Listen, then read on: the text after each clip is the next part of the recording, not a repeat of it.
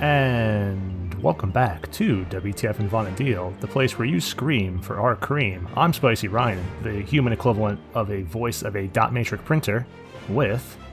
Fox Danger. That's good, man. If no one's ever heard a dot matrix printer, I think it is the machine equivalent of my voice. It's fucking awful. I remember those things like screaming at me. Like nobody ever has those anymore, though. I heard one and I go, oh, that's going to be my intro. Oh man. And today we're going to be discussing Scholar. Oh boy, we're doing it. Oh boy. Yep. There was some excitement. I tweeted this. I tweeted this out and said in a couple of Discords or whatever about Scholar, and then people were actually somewhat excited about it for the first time before an episode that I can recall, getting feedback from multiple people like, oh, I'm so excited for the Scholar episode. I'm like, oh, okay, that's good. Because we were kind of like, do we want to do Scholar this weekend? Do we want to do other ideas I had that were not better? I don't even remember what those other ideas were, though. I remember you said them to me. Episode on how we could make Black Mage better. Oh, no, fuck that.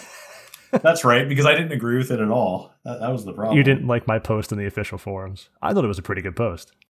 Oh, I don't think I read the actual post unless you like reposted in the Discord. No, I posted in the Discord, so. Oh, but yeah, basically, I didn't care about the topic because I just don't think Black Mage really needs anything outside of giving it Cataclysm natively. I think Black Mage is fine. Yeah, I mean, my fixes weren't drastic. It was stuff like add a minor rake effect to the Joss spell's added effect that doesn't stack with rake.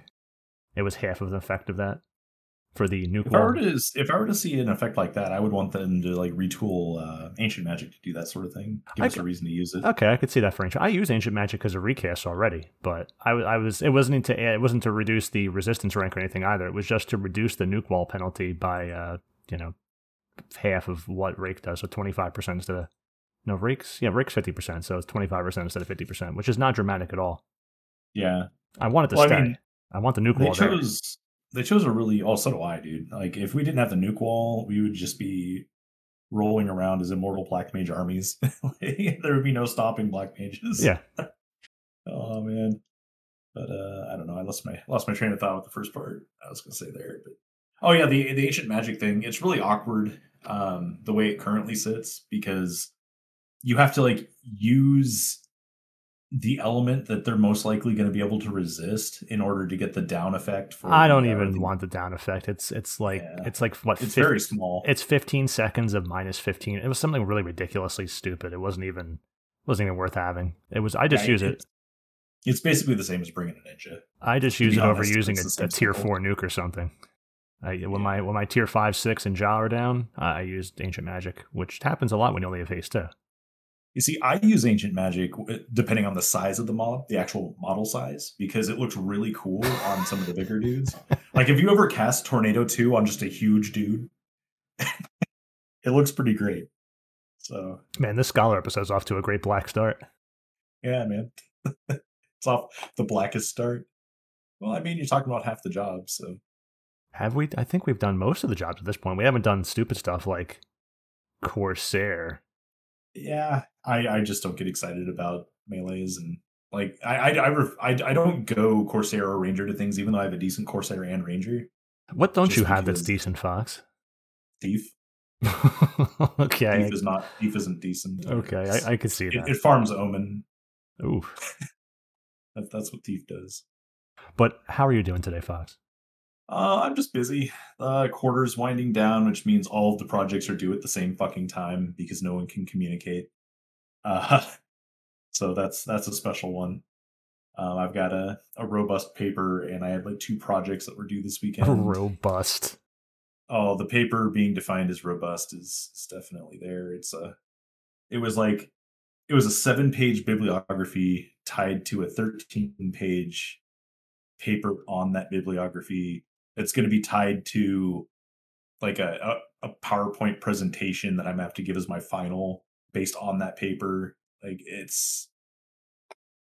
I hate that class. I can't wait till I'm done with it. No respect for my time, just like us and our viewers. So now I know what it's like. It's nice to know that everything in life doesn't respect everyone else's time, not just us. Yeah, for real. But yeah, just lots of school stuff. Recently my car broke. That really sucks. Carrot said immediately it was for driving over the fields to go get Taco Bell. Oh, dude, I wish. Then at least I would have a story out of it. No, man, I was just driving down regular streets, obeying regular traffic rules, and heading to Starbucks when all of a sudden, like, my battery light comes on, my engine starts overheating, and basically that's caused by your serpentine belt malfunctioning in some way. So I get it back home before like it does too much damage to anything, and I pop the hood, and lo and behold, there's my serpentine belt cut in half. So that was cool. So that's what I had to deal with. It wasn't like a malicious cutting in half. Like I kicked up something off the road and it got lodged in there, and it was like sharp, so it like cut it. But the thing about a Mini Cooper is you have to disassemble the full like front left of the car, including like the wheel well and everything, in order to get at this and remove the tensioner and stuff. So it's a huge pain in the balls. I'm just going to do it next weekend. Happy Thanksgiving. That's right. Nothing like car maintenance over Thanksgiving in the snow. Oh, it's snowing there now? It will be by then. You're getting shit on, Fox. It is what it is, man. Like, I don't know. Shit happens. A big stinky steamer all over your life. Yeah, sometimes. Wouldn't be any different from anyone else. How are you doing, man? Fox, you also forgot to mention, I'm not going to let you get past this one. How are those notes of raspberry? Oh, and yeah, currant. Raspberry and currant in this Contact Haze IPA from Elysian. They're not great. It tastes like a Reebok. Specifically a Reebok, not a Nike. It's weird. It's weird. It doesn't really taste like an IPA, even though it's labeled as an IPA. It tastes more like it kind of tastes like a Hefeweizen that was made out of like someone's old sneaker. Converse. It's really weird, man. But yeah, I think I've had this one on the show before, but it's not delightful. I think it was last time you had it, and now you've gone back to Vans off the wall in your mouth. Oh man, I fucking love Vans. Like, they're the shoe, but they've gone off the wall and into your mouth. They have. Although I was a fan of the puffy Vans. I really hate the canvas. The puffy Vans? Yeah, man, the ones that are like big and comfortable, like slippers. They're fantastic. I used to like them in my youth because they were wider shoes, and I enjoy wider shoes. Yeah, gives you more comfort room, you know? Yeah. That's where it's at. Yeah, but this beer is not delightful. It's basically a fruit beer, and an IPA should never be that. Fox, so. It is a fruit beer. It has citrus guava. It has citrus guava. What were they thinking? I think they were thinking... Most of their beer is so good, but... they were thinking some poor sap's going to pick this up, and he's going to have a Reebok in his mouth. Well, a quarter of the variety pack that I picked up was this, so like I had 3 of those in there, and they were the last 3 I'm drinking. So I'm out of the good stuff. Yeah, it's pretty not good. You might as well pour that into your sneaker and drink out of it and see how it tastes. I don't know, man. I don't think I'm willing to go that far. I'm just gonna drink this thing. I'm not gonna think about it while I'm doing it, and I'm just gonna take that initial. You're gonna have to think about it. I am. So we haven't talked about anime in a while, Fox. This Scholar episode's going to have all this shit before we get to the Scholar. That's right. Let's waste a bunch of other people's time. Yes. There we go. Let's not respect anyone. What do you got going on with the anime? I got to say, I've been enjoying Spy Family. That's been a nice, wholesome, enjoyable, quirky sort of anime that everyone enjoys. Good art. I'm probably going to binge that next week. It's very good. It is. I saw like the first 5 episodes of season 1, and I keep meaning to go back to it, and I just haven't. And I need to because it's excellent. I'm only on season 1. I thought that's it. There's 2 seasons now. Oh, because I'm just watching on Crunchyroll, and it's releasing season 1 bit by bit. I didn't know there was a second season. Maybe it's a second core or something. They do seasons weird over there. Yeah, I don't have all these details. I may enjoy anime, but I'm not the weebiest among us. I will say the next one, fucking Chainsaw Man, absolutely. Yeah, dude. Oh, so good. If there was a show that was forged entirely out of sexual innuendos, I would say this one is it. It's got everything. And the song is a fucking banger. You get so... Like, intro is usually a skip. This one, I just kind of want to watch because it's just a great fucking intro. It's just a banger. Yeah, super solid show. I caught up on that one. I think I was originally watching it in dub or something. And then no, we don't do dubs, Fox. I do dubs. That's how you get fine. card captured sort of dubs. We don't do that. Not all dubs are bad. Sakura. I'm not that kind of neckbeard weeb. Like I'm weeby enough to like admit that maybe I have an anime problem, but I'm not like weird about it where I need to be a staunch defender of a specific language dubbing. Like, that's No. I do it because some are so bad. The voice some acting. are. Yeah, you're right. That's why I always watch an original, because they did not get bad original ones. You're right, but I definitely would never just write them off automatically. That's for sure. Otherwise, it is getting kind of chilly out now. The frost is falling because it is close to Thanksgiving, and I brought all the plants in today. So now there is an olive tree up to the ceiling in my house. Hey, all right. Yep, olive tree is still surviving. It's my favorite of the plants. Carrots too, but it is a tree. So I'm dragging a tree through a narrow door.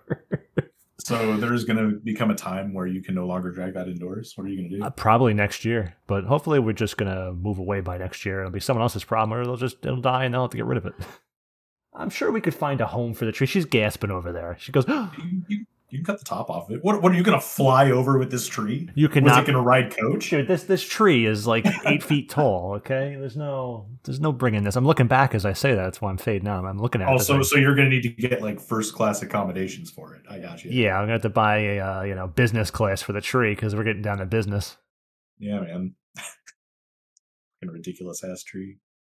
Otherwise, I had to bring out a little. Did the Russian pomegranates die, my love? They're long dead. They didn't survive the Jersey snow. They didn't survive Ukraine. The Russian pomegranates are dead. So what do we have left? Pomegranates suck anyway, so you're not really missing anything. 2 limes, some peppers still. So we have the jalapeno one, the sriracha pepper one, whatever it is. And we have rosemary, oregano. Yeah, those don't count. Those are herbs. We don't count those. When the best part of your fruit is the seeds, I think you did something wrong. Like pomegranates just suck. Pomegranates are delicious. No, they're not. Oh, come Get on. out of here. Oh, come on. Get out of here with this. 20 years before I got a pomegranate out of those sticks. Fox is saying that when all the fruit is seeds, you've done something wrong.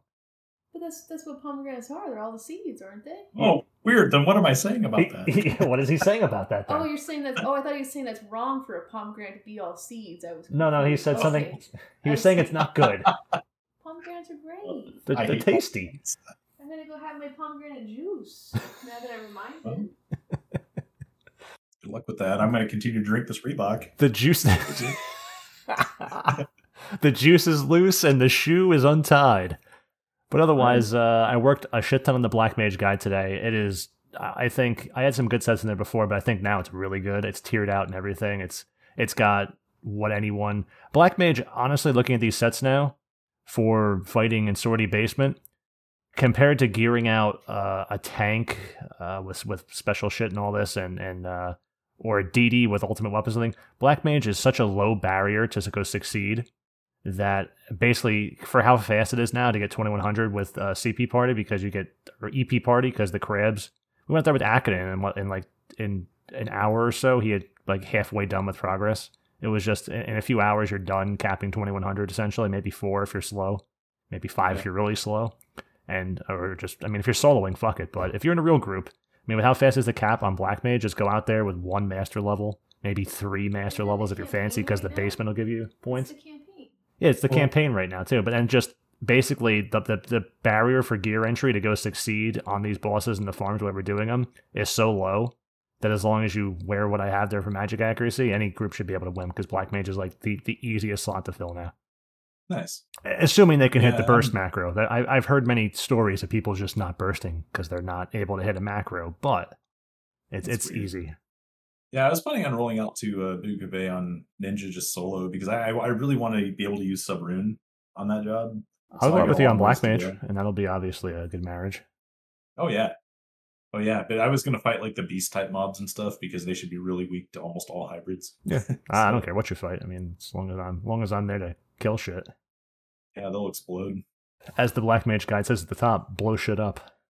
Yeah, man.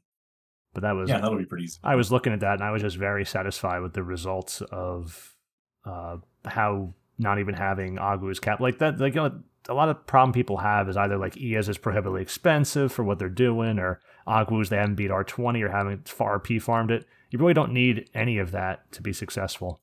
That was what was. Well, not now. Yeah. Yeah, because of the +2. And then even without the +2, I was surprised that when I was looking over the sets, how I just never considered as the fucking cat is in the box. Every time. Well, Every time that I do this, you get in that box. Yeah, you're done. But I never considered the Archmage's Tanbin, and they actually are a very good option, and I just never considered them because who considers them? Yeah. Most people don't even know offhand that they actually have Magic Burst 2 on them. Yeah, not even that. It was just I considered it too low, but when I stopped focusing wrongfully on the Magic Burst parts of it and more on the base stats of it that matter more, because Magic Burst 2 is a bit overrated.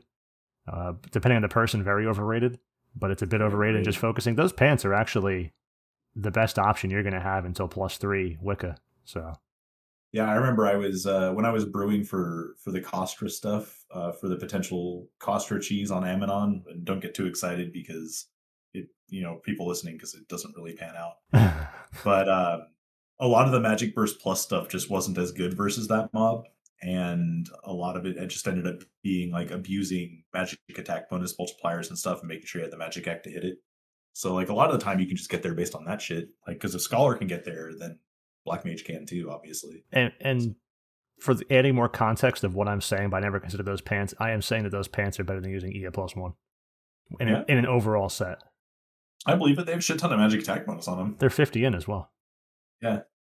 They're like stuff that's I've never liked the AS set because of the weird low stats on like Magic Act and the attack bonus. The feet and the hands might as well never fucking exist for Ia in the first place. That eliminates 2 fits of the set already. Yeah, exactly. Those feet are so bad, it's not even funny. Imagine nuking a Fox on a set that has almost no intelligence in a slot. Yeah, right. Man. And you've arrived at A of feet. A of feet NQ 0+ intelligence. Like, oh, that's a great idea, Square Enix. Let's give a mage no intelligence in the nuking set, but with a magic bursting option. Almost all of your other options have like 30+. Yeah, basically. Yeah. It's just super important for Black Mage. So now that I had those sets outlined out, I'm very, very happy with the low, mid, and high tiers and the way everything. I broke it down in the way that I made this criteria that I thought could apply to all players, like arbitrarily cutting off. For low tier, you have Malignance because you can fight Lilith, but you don't have Freke Ring and you don't have like a +2 neck and stuff like that. Just arbitrary stuff, because it's easier to get Malignance Earring than it is to go get Odin kills. So anyone can solo the Malignance Earring, but you can't go solo Odin. So just breaking out like that so that any Black Mage can just throw themselves at endgame as long as they have a skill chain to burst on. Black Mage now, with having someone to provide sets to copy paste, should be able to apply itself well to any group content that is new. Yeah, and you're obviously talking about just like new players, because you're gonna get some dude like, well, but actually you, who will be like, but I solo Odin. Yeah, you absolutely can, but like when a lot of times these guys are built, it's for players that can't do those things yet, because obviously anyone who can solo Odin is generally someone who also has an idea of what they could wear to gear their job. Most of the time, not saying that's a given. So yeah, and the Freke Ring is much harder to get. What that all translates to, though, Fox, is when I'm looking at Black Mage like that, that means that I can also look at Scholar that way, because Scholar is somewhat similar in gearing to Black Mage. And obviously, there's differences, especially in Empyrean gear or whatever, but overall similar. Yeah. And that means that Scholar can experience the same sort of results in a nuking fashion. Just doesn't have tier 6 or Jaws. Yeah, I do actually. I really like nuking on Scholar, especially since the Empyrean +3 came out. But even before then, +2 was still great. And then even before that, if you were geared properly and had, Agu's R25 and stuff like that, like your nukes were still great then too. So Scholar definitely nukes about as well as the Black Mage does. It just has the handicap of having a lower tier, but the magic accuracy is even almost the same. It gets better options in its gear. But the last missing piece to all of making these sets, Fox, and focusing on what I wanted to focus magic accuracy around based on stats to magic accuracy to a set overall, because you have to really use that as your guiding principle. You can throw out as much damage as you want as a set, but it really doesn't mean shit, as we've seen. If you go to the basement and you're getting resisted constantly, you are doing worse than having a garbage set with no offense and all accuracy, because you're just not you're getting resisted hardcore, and that's a problem for any sort of victory strategy there if you're using magic, as most people are. And now you don't even have to worry about it. Yeah, you took. Just get MP +3, you're good. So my prior work I mentioned episodes ago on magic accuracy right up there, basically just putting basic mechanics in people's faces and trying to simplify them down or make them understandable or extrapolate out what that means or actually improve the wiki pages because they were not correct or missing the stuff I was talking about in the guide and I had to add them to those pages. But nonetheless, you went and took the Japanese table that was created based on testing that was done in the blog a couple years ago, or a few years ago. Was it 2019? It's a few years ago now. By a Japanese player that I follow on Twitter, which is how I found it in the first place. And they used red mage end spells and basically looked for magic accuracy based on the resistance rate on end spells, and then wrote out a table that way. And then that was also used to find the int testing with Puppet. So that table then went into the int testing. So basically in the past few years, thanks to Japanese testers, we've gotten an understanding of how to find the magic accuracy for a certain mob, resistance rank and level, and the int, and how that factors into d-int and everything, and magic accuracy, and how, because you have to test how int actually applies to magic accuracy at its various tiers there, not to get in the weeds there, but that all had to be understood first before we can pinpoint precisely the magic accuracy we need to hit to apply to content to make content basic and easy. And now that we have that, you, Fox, I was trying to work in the table and start having questions, and then you're just a better math person anyway, made an Excel sheet and threw all of the information from those Japanese people in, I was just one person in this case, the int's not relevant here, in, and he's got a weird name, or I would say his name. It's like MBZ28. It's like a bunch of fucking letters. Nothing I did was really that special for that, though. Like, I used Excel's cell prediction to figure out a lot of that stuff. I mean, you could do it manually, but there's no reason to, and Excel will do most of it for you. I was doing it manually because I'm not a complex guy, Fox, and it was taking me a lot of time. If you could have been over my shoulder watching how I was doing it, you would have been really sad at how. I would have been. Complex I would have been because if I had just applied Excel skills to it, it would have been basic, and that's typically my. But problem. I can't take a ton of credit for that. I did spend some time analyzing it, and because there were errors in the information presented there, I threw out to you. That's how the whole conversation started. I go, Fox, this guy's got multiple entries and stuff's wrong here. I can see stuff's wrong. I just don't know how I interpret what's right here. I was trying to figure out what his logic was when he was doing it at the time to figure out what his error might have been based on how I'm looking at a table, how he was looking. I was trying to put myself in that person's shoes to figure out which cell was the wrong entry. And you just said, no, I'm going to fix it anyway. And I'm like, okay, Fox, thanks. Yeah. And basically your results are going to get close no matter what. Because what needs to be known is that their testing they were using that we kind of like have taken as gospel up to this point is still an estimate. Because there's no way of like matching those accuracy values like exactly. Like they're probably going to be off by about 3 in a lot of their findings, and because of the way I had to fill in the blanks for stuff that wasn't there, it's probably going to be off by about 10 magic accuracy, which in the scheme of things isn't a lot, but it's still something you should keep in mind. If you're off by about 10 magic accuracy, I mean your hit rate will suffer, but it's not going to be like a 20% hit rate difference or anything.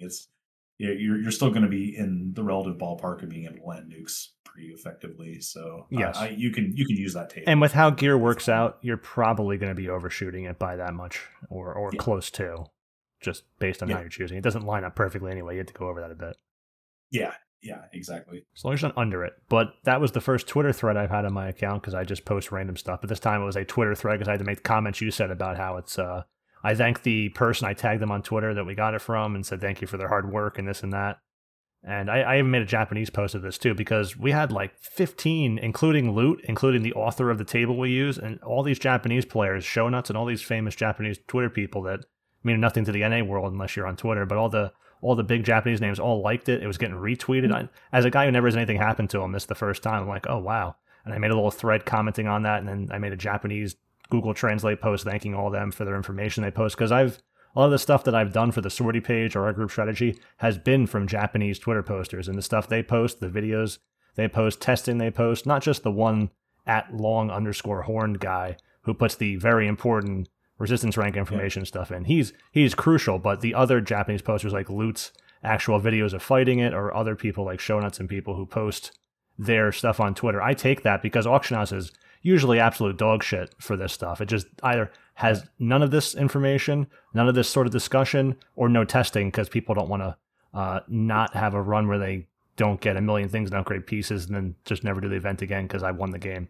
So the Japanese people are the only people in the community that are putting this out that I can find. So I really hope they scrutinize it too and try to find where the errors lie. Because the one thing that people who do like Excel stuff and, you know, analyze like large data sets or big data, even though this isn't really big data, but it still can be anytime improved. you analyze that stuff, you typically want to be able to set an equation to it. And that's one thing that we don't have is an equation that fulfills magic accuracy. And when I was looking at it, it's very easy to see that the difference between levels is linear, but it's actually exponential when it's going between resistance ranks. So we need a lot of data on anything that's above 30% resistance rank. Below. So like 30, 10, 5. 5, 10, 15, 20, 25. Yeah, 30. because it really takes off. Like I was looking at the trend line for that, because of course I'm going to graph it and look at the trend line because I'm a big fucking nerd. But yeah, it's definitely an exponential equation, and it gets there was very nothing exponential. Yeah, to just not hitting it at all when you're at 5%. You can if it's a low mob. Yeah, that's where elemental seal might help.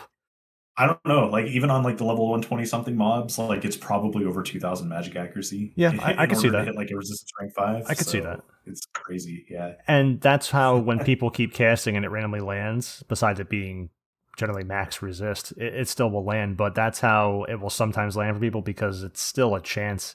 You know, you still have a 5% chance of hitting. What's the floor for magic accuracy? I don't even know, but it's a 95% cap. So if there's a 20% floor like with normal accuracy, you have at least still a 20% chance of landing some resisted rate, probably max resist of an effect. Like you can silence something at any level that's 5% if you spam it a million times, but it's just still overall will never land.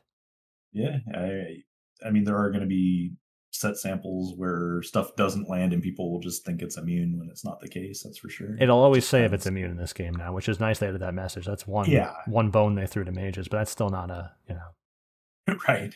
It's probably still a 5% is what you're looking at when that occurs. But it's not just nukes, although that is part of Scholar and what I'm going to transition into now. That is also part of Enfeebles. So that number that's listed there is not just what you need for nuking, it's the number you need for enfeebling, say you're casting Paralyze or whatever on Scholar or doing anything like that. Addle, if you will. Then Addle's really important. I wish people... Addle is. I had someone post... Here's comment that wasn't directed to us, but I'm going to say on anyway. Someone posted in the BG Discord, because that's where most of the ignorance is, that when they cast Addle, it doesn't really seem to matter on mobs, and that's just not true. It's just a very even important Addle 1 does something. If you bring a red mage to V19 or 20 Ubanai and cast Addle 2 with a red mage, the AoE damage goes from actually hurting your party and for how often it's spammed, doing actually meaningful damage to your party, to doing no damage because it's just missing, because Addle is taking the magic accuracy of that mob down. And that's just a base example of how that can be applied, where your group just won't be getting hurt anymore versus getting hurt pretty significantly. Yeah, as your DT sets get better and better, you're going to see a larger and larger difference. But that's even TP sets, not just DT, because even normal TP sets have a lot of magic evasion now with Empyrean. You know, I actually use DT and TP pretty interchangeably nowadays because I almost never. Yeah, the only job I ever go into like greed sets on that don't have DT in them is Ninja. Yeah, that's it. That's the only job. Because all the other ones absolutely need it almost all times now. So you need like at least 35%, if not more, on most things. That's my general rule. Yeah. I love this Fiona Lager from Von Trapp. It's just it's just a basic beer, but it's just so good. Thank you, Vermont, for all the things you provided outside of Ben & Jerry's. Outside of Ben & Jerry's. Not a huge Ben & Jerry's fan, but it is special ice cream, I suppose. I like ice cream. Yeah, yes, gelato, who doesn't like? Yeah. You're a gelato guy. Yeah, gelato's so good. Go on to old Giuseppe. So Carrot had a birthday too. Before I now officially get off of all non-scholar subjects to go into it, Carrot had a birthday recently. That was nice. I went over to the Italian bakery and had to last minute on the way home, because that's just how I do things. I don't get a cake or anything because we really don't want cake. It's just meh. Cake is. I don't like cake either. Cake for me is for like actual multiple people gatherings outside of like a mini cake or like, I don't know, a cupcake. I'd rather have a pie or a custard. Yeah, I prefer a pie as well. I don't know about custard, but pie specifically. Yeah. Making pumpkin pie for Thanksgiving. I don't ever make pies, but I make pumpkin just for Thanksgiving because it's so easy to make. If anyone's never, I'm not even talking about making a pie crust. Fuck that. I don't got time for that. Go buy a fucking pie crust. Yes, it's not as special. It's not as good. Fine, but just getting canned pumpkin or whatever and seasoning it appropriately and just throwing it in and making it is such a fucking absolutely easy but delicious way to make pumpkin pie. It's like the easiest pie in the world to make. There's nothing you gotta do. There's no dough. There's no. If you get a pie crust, there's no dough. And you just throw it in. You're done. And it's delicious. I like buying a store-bought pumpkin pie versus just doing that with basic things like nutmeg and allspice and shit is so dramatically different when you taste a store-bought. You go, why the fuck does the store-bought one suck so much? Because it's like there's not many ingredients in it. But nonetheless, so I go over to the Italian bakery right before coming home, and I'm like, I don't know what to get or whatever. So they the first I look at it and I go, get any tiramisu because she likes that. They go, oh no, we usually do, but we don't. And I go, that's good. That's me planning ahead. And I go, okay, what do you got here? And they go, we have American cheesecake or Italian cheesecake. I go, no, give me the Italian cheesecake. Because her grandmother's, a Sicilian heritage from Queens. And she's got a thing where she says, it's not cheesecake, that's cheese crumb.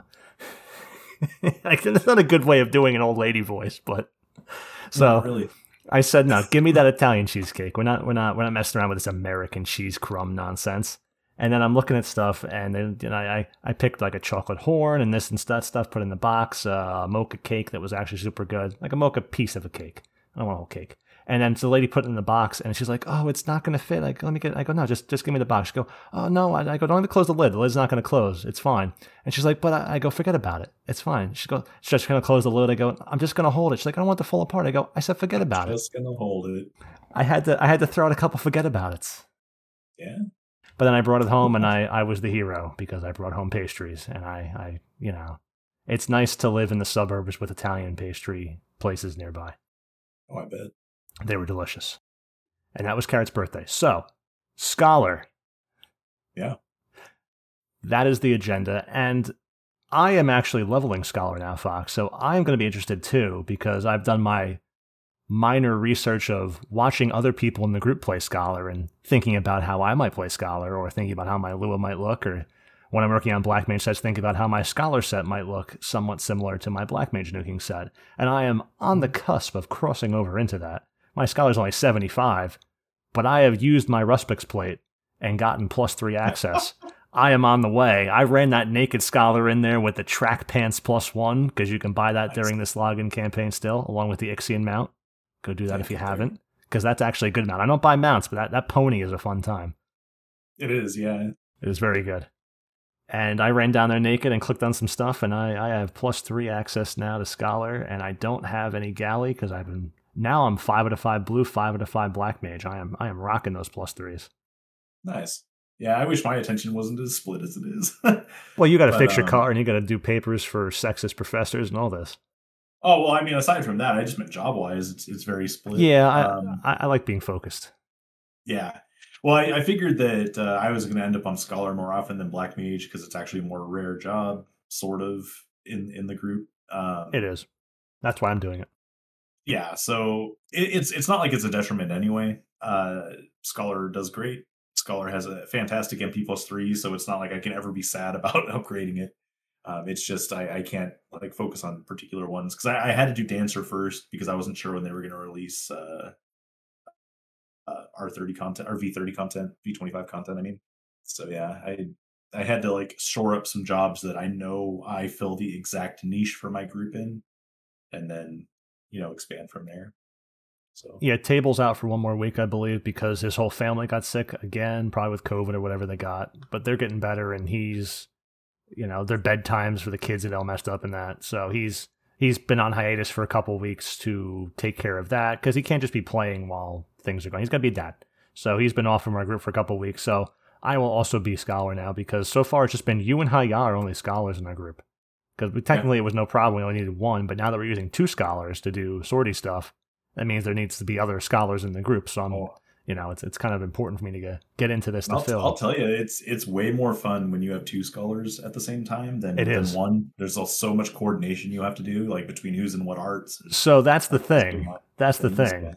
If it's a pug group, it's a nightmare to have 2 scholars. It's horrible. There's no communication. But if it's an actual group of people, even a pug group could still work. You just have to, like, it'd be hard on the fly to communicate, I'm out of strats, you go. I mean, you can make a macro or something, but it's kind of difficult. But 2 scholars working in tandem is just really scholarly. It's really good. It's something else because we really focus when we talk about our stuff on our groups, our 2 separate groups, or one. You've been playing with us because your group hasn't been doing sortie. You've been catching other people up in Odyssey, so it's been nice to have you on loan, and it's been very nice. But just to see you and Haya, who's come in after vacancies being available, I suppose,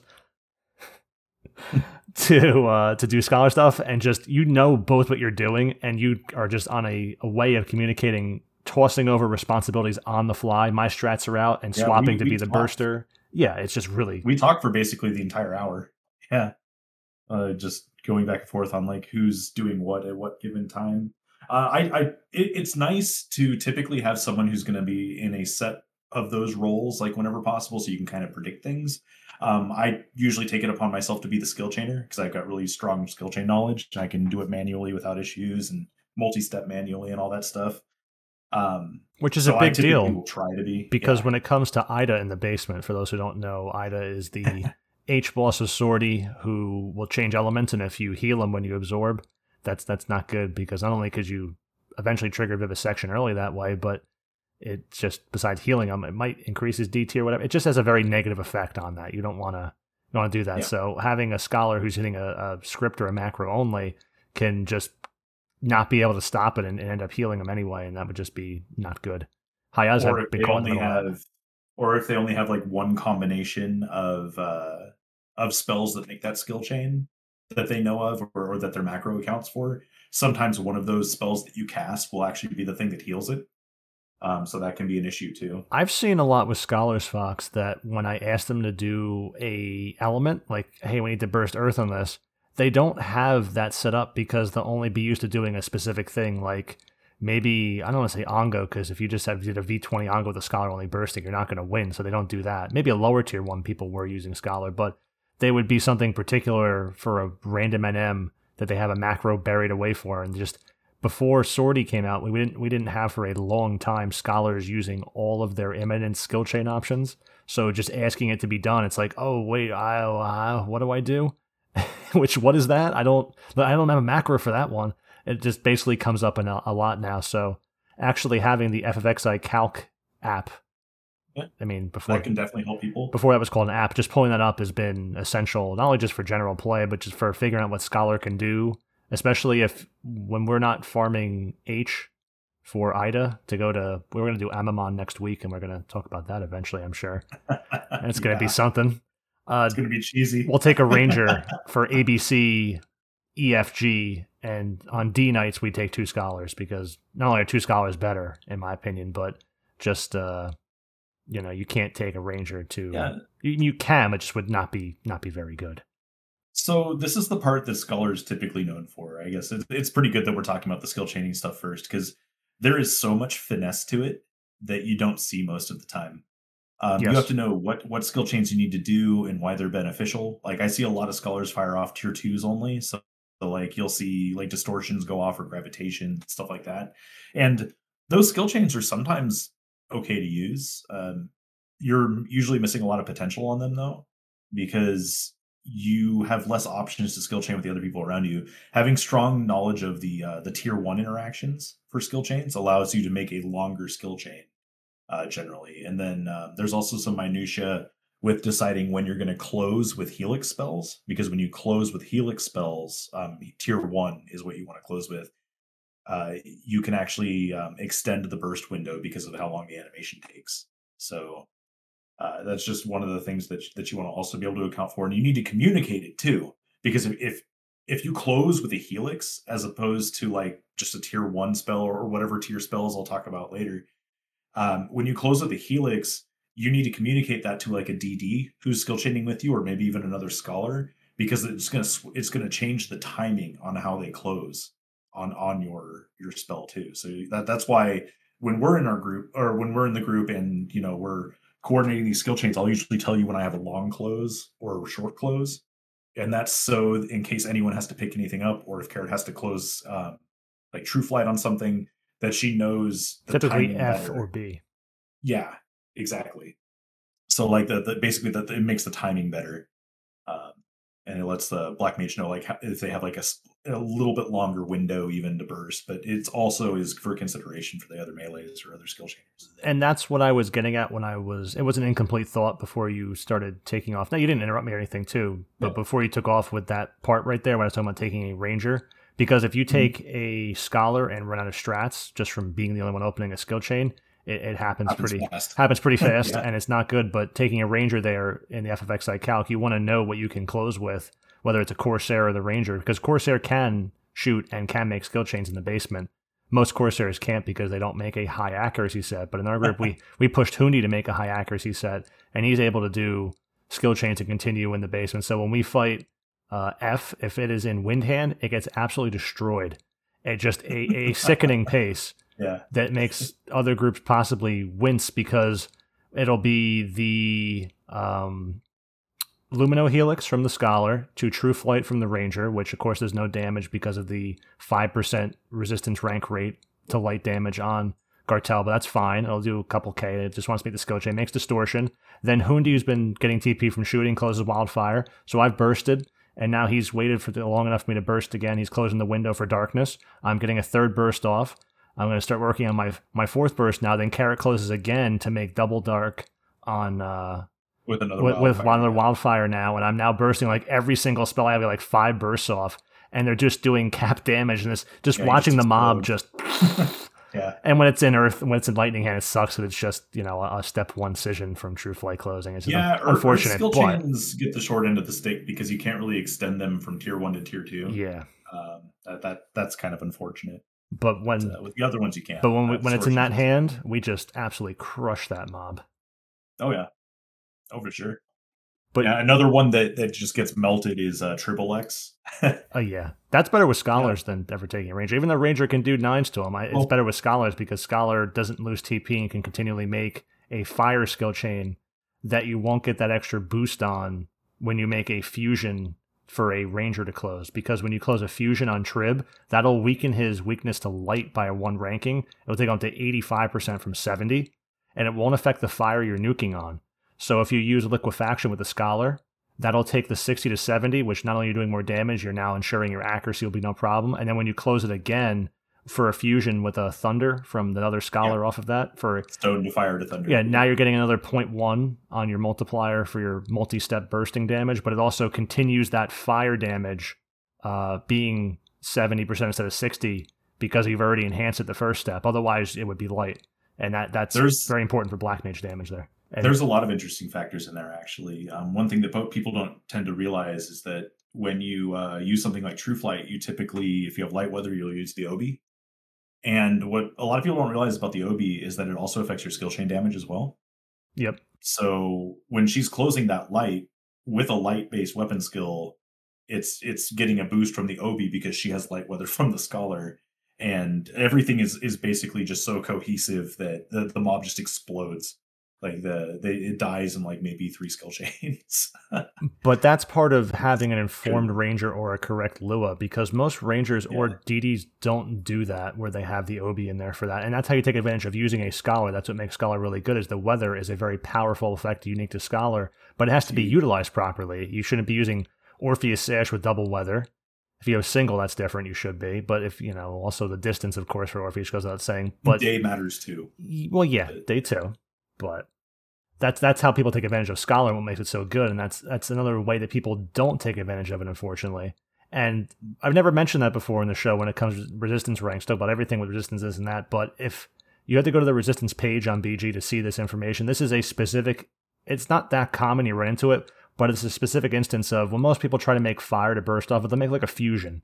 And this mob particularly, that fusion will not enhance fire, which if you have a Black Mage throwing multiple bursts out, would be worth more damage than, the skill chain damage of the Ranger would be more there. But when we do double Scholars here, you have other Scholars throwing out, other nukes along here that are going to be fire, because that's what you're nuking for, what you have access to. And if you're just using fusion, as scholars might do, and not make a liquefaction first, you're going to be hurting the burst damage of all people nuking there because of the way that the resistance ranking reduces the rank. So if you have a 70% of something and you do a skill chain of that element, it'll increase the damage of magic during that time frame of the skill chain window and change that to an 85% ranking. If you go look at the rankings, of course, and see it in front of you, it makes a lot more sense than when I'm talking about it without seeing anything. But it directly changes not only the magic accuracy you need, the damage you do, but it has a priority, and it goes to the highest first, being light on this mob. So that's why you have to do a liquefaction first, because it's purely fire. Mm-hmm. Yeah, it maximizes all of the supplementary damage your black mage is doing. It's super important because Trib's the only mob in the basement that has a 60% ranking you're nuking against, and that's like capitalize on that. It's shit. like another 100 magic accuracy or 100 plus magic accuracy difference, and that's how people are having trouble. Because so you mentioned before the Helix having a different skill chain window. I know we're not directly into scholars. We haven't gone a traditional. There's no outline to this, no, I don't think we need one because this is actually really good right now of just purely. I want to talk about key concepts rather than just reading stuff. We'll talk about the abilities and stuff because those are important. But when you talked about using a Helix and having a different skill chain window there, that is a big source of problem for people trying to do these new, quote unquote, new setups of people taking a Ranger to burst or the stuff like that. Carrot went there and wasn't used to that. And when the Helix being used, she was having a big problem trying to actually do the skill chain off the Helix on Ranger. My Rangers were too, yeah. Yeah, and it's not just you because the only streamer we course like is Velner because after having Velner on, we know that he's the cat's pajamas. He pets cats and we like it. So he was trying to do the same thing with Scholar and everything, and they didn't get a single skill chain off. And he said that my group's having immense problems skill chaining using a Scholar with a Ranger and stuff, and I go, I can imagine what's happening here, but is there a proper way to identify, Fox, when using a Helix, when to burst off or when to skill chain off that to make a skill chain as a DD? Because when someone uses a fire and you're closing True Flight for Precision, that's pretty easy. You just see the fire, you go, like it's a normal weapon skill. But the Helix has a different timing, as you said. Is there a way to identify that? Yeah, so I'm trying to think because I do it based on feel now. I've done it for so long. So typically you'll go about 3 seconds after the nuke that goes off. If it's a regular nuke, but I typically will, I would say if you count to about 4 or 5, depending on your count speed, and then... Do we have Mississippis or not Mississippis? Yeah, see, that's the problem, is like everyone's going to count differently, so it's kind of hard to explain this, but I'll usually say, go now, a lot of the time, until they get the feel for how it works. So but basically give it an extra second and a half.